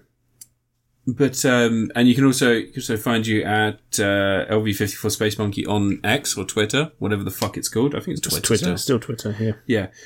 And you can find me at Critapocalypse everywhere. I'm on Blue Sky. That's more important. Blue Sky's open now. Is Blue Sky open now? Yeah, Blue Sky's open. Join it. Yeah, because Fred's is fucking weird. No, Fred's is full of psychopaths. Blue Sky's nice and chill. Oh, good. Because a bunch of the usual grifters tried getting on Blue Sky, didn't they? But they couldn't get any engagement from it because it doesn't have an algorithm that boosts their stuff. So they just gave up straight away. So it's going to be funny, though. I mean, once they implement some sort of algorithm on Blue Sky, it'll go to shit the same way Twitter did. But because it doesn't boost engagement bait, there's no algorithm on it at all. They can't get a foothold. I think Matt Walsh tried to start a thing on there and didn't get anywhere with it. Oh, nice. And that End Wokeness or whatever it is, idiot. That fucking idiot. Yeah, he keeps posting stuff on there, but no one responds to it. Yeah, because they're just reactionary weirdos. The only reason they get any fucking traction on X or Twitter or whatever the fuck that stupid website's called is because Elon Musk, king of the incels, fucking. Yeah, every now and again you hear someone say, "Yeah, they exist on here," just you never see anything from them. I saw two black construction workers drink from water glasses, so I threw the glasses away. It's green, but perspective is the key. I simply had to meet some people more racist than me. Oh, he's amazing. It's on Bandcamp. That's where it is, yeah. And it's got all the lyrics as well. You can buy the track for 99 cents. I might have to do that. Make it your ringtone. I just had to meet people who were more racist than me. It's a fucking incredible song. I remember when you showed me that, and I could not stop laughing. It's so good. Anyway, yeah. As always, the Tory party fucks kids. They're just a bunch of fucking pedos. And Prince Andrew's a nonce. Oh, whatever happened to that guy who called Prince Andrew a nonce at the Queen's as the procession was going past for the Queen's funeral? You remember he got arrested? Did he? Yeah, someone got arrested for calling Prince Andrew a nonce. I don't know. Yeah, weird. Is he next in line? He's not next in line. No, Prince William is. Will Smith? Yeah, Will Smith. We're going Big Willie style. Yeah. So before the end of the year... Queen Jada Pinkett Smith. Off with his head! Apparently Will Smith's going out with Margot Robbie. Really? Yeah. No, Margot Robbie's married. Apparently they've got a thing going on. She's been married for years. Has she? Yeah. Margot Robbie's married to the dude who he was an extra in Harry Potter. Not what the scuttlebutt says. Yeah, well, the scuttlebutt's probably bullshit. And it's probably the Scientologist trying to start a rumour, because they tried to do that around the time she was in that Focus film with him. Anyway, tell people to fuck off. Because I've got to edit this thing. Off you fuck, cunts. Because it's 1:00. Bye. Bye, everyone. Bye, cunts. Bye. Bye, bye, bye, bye.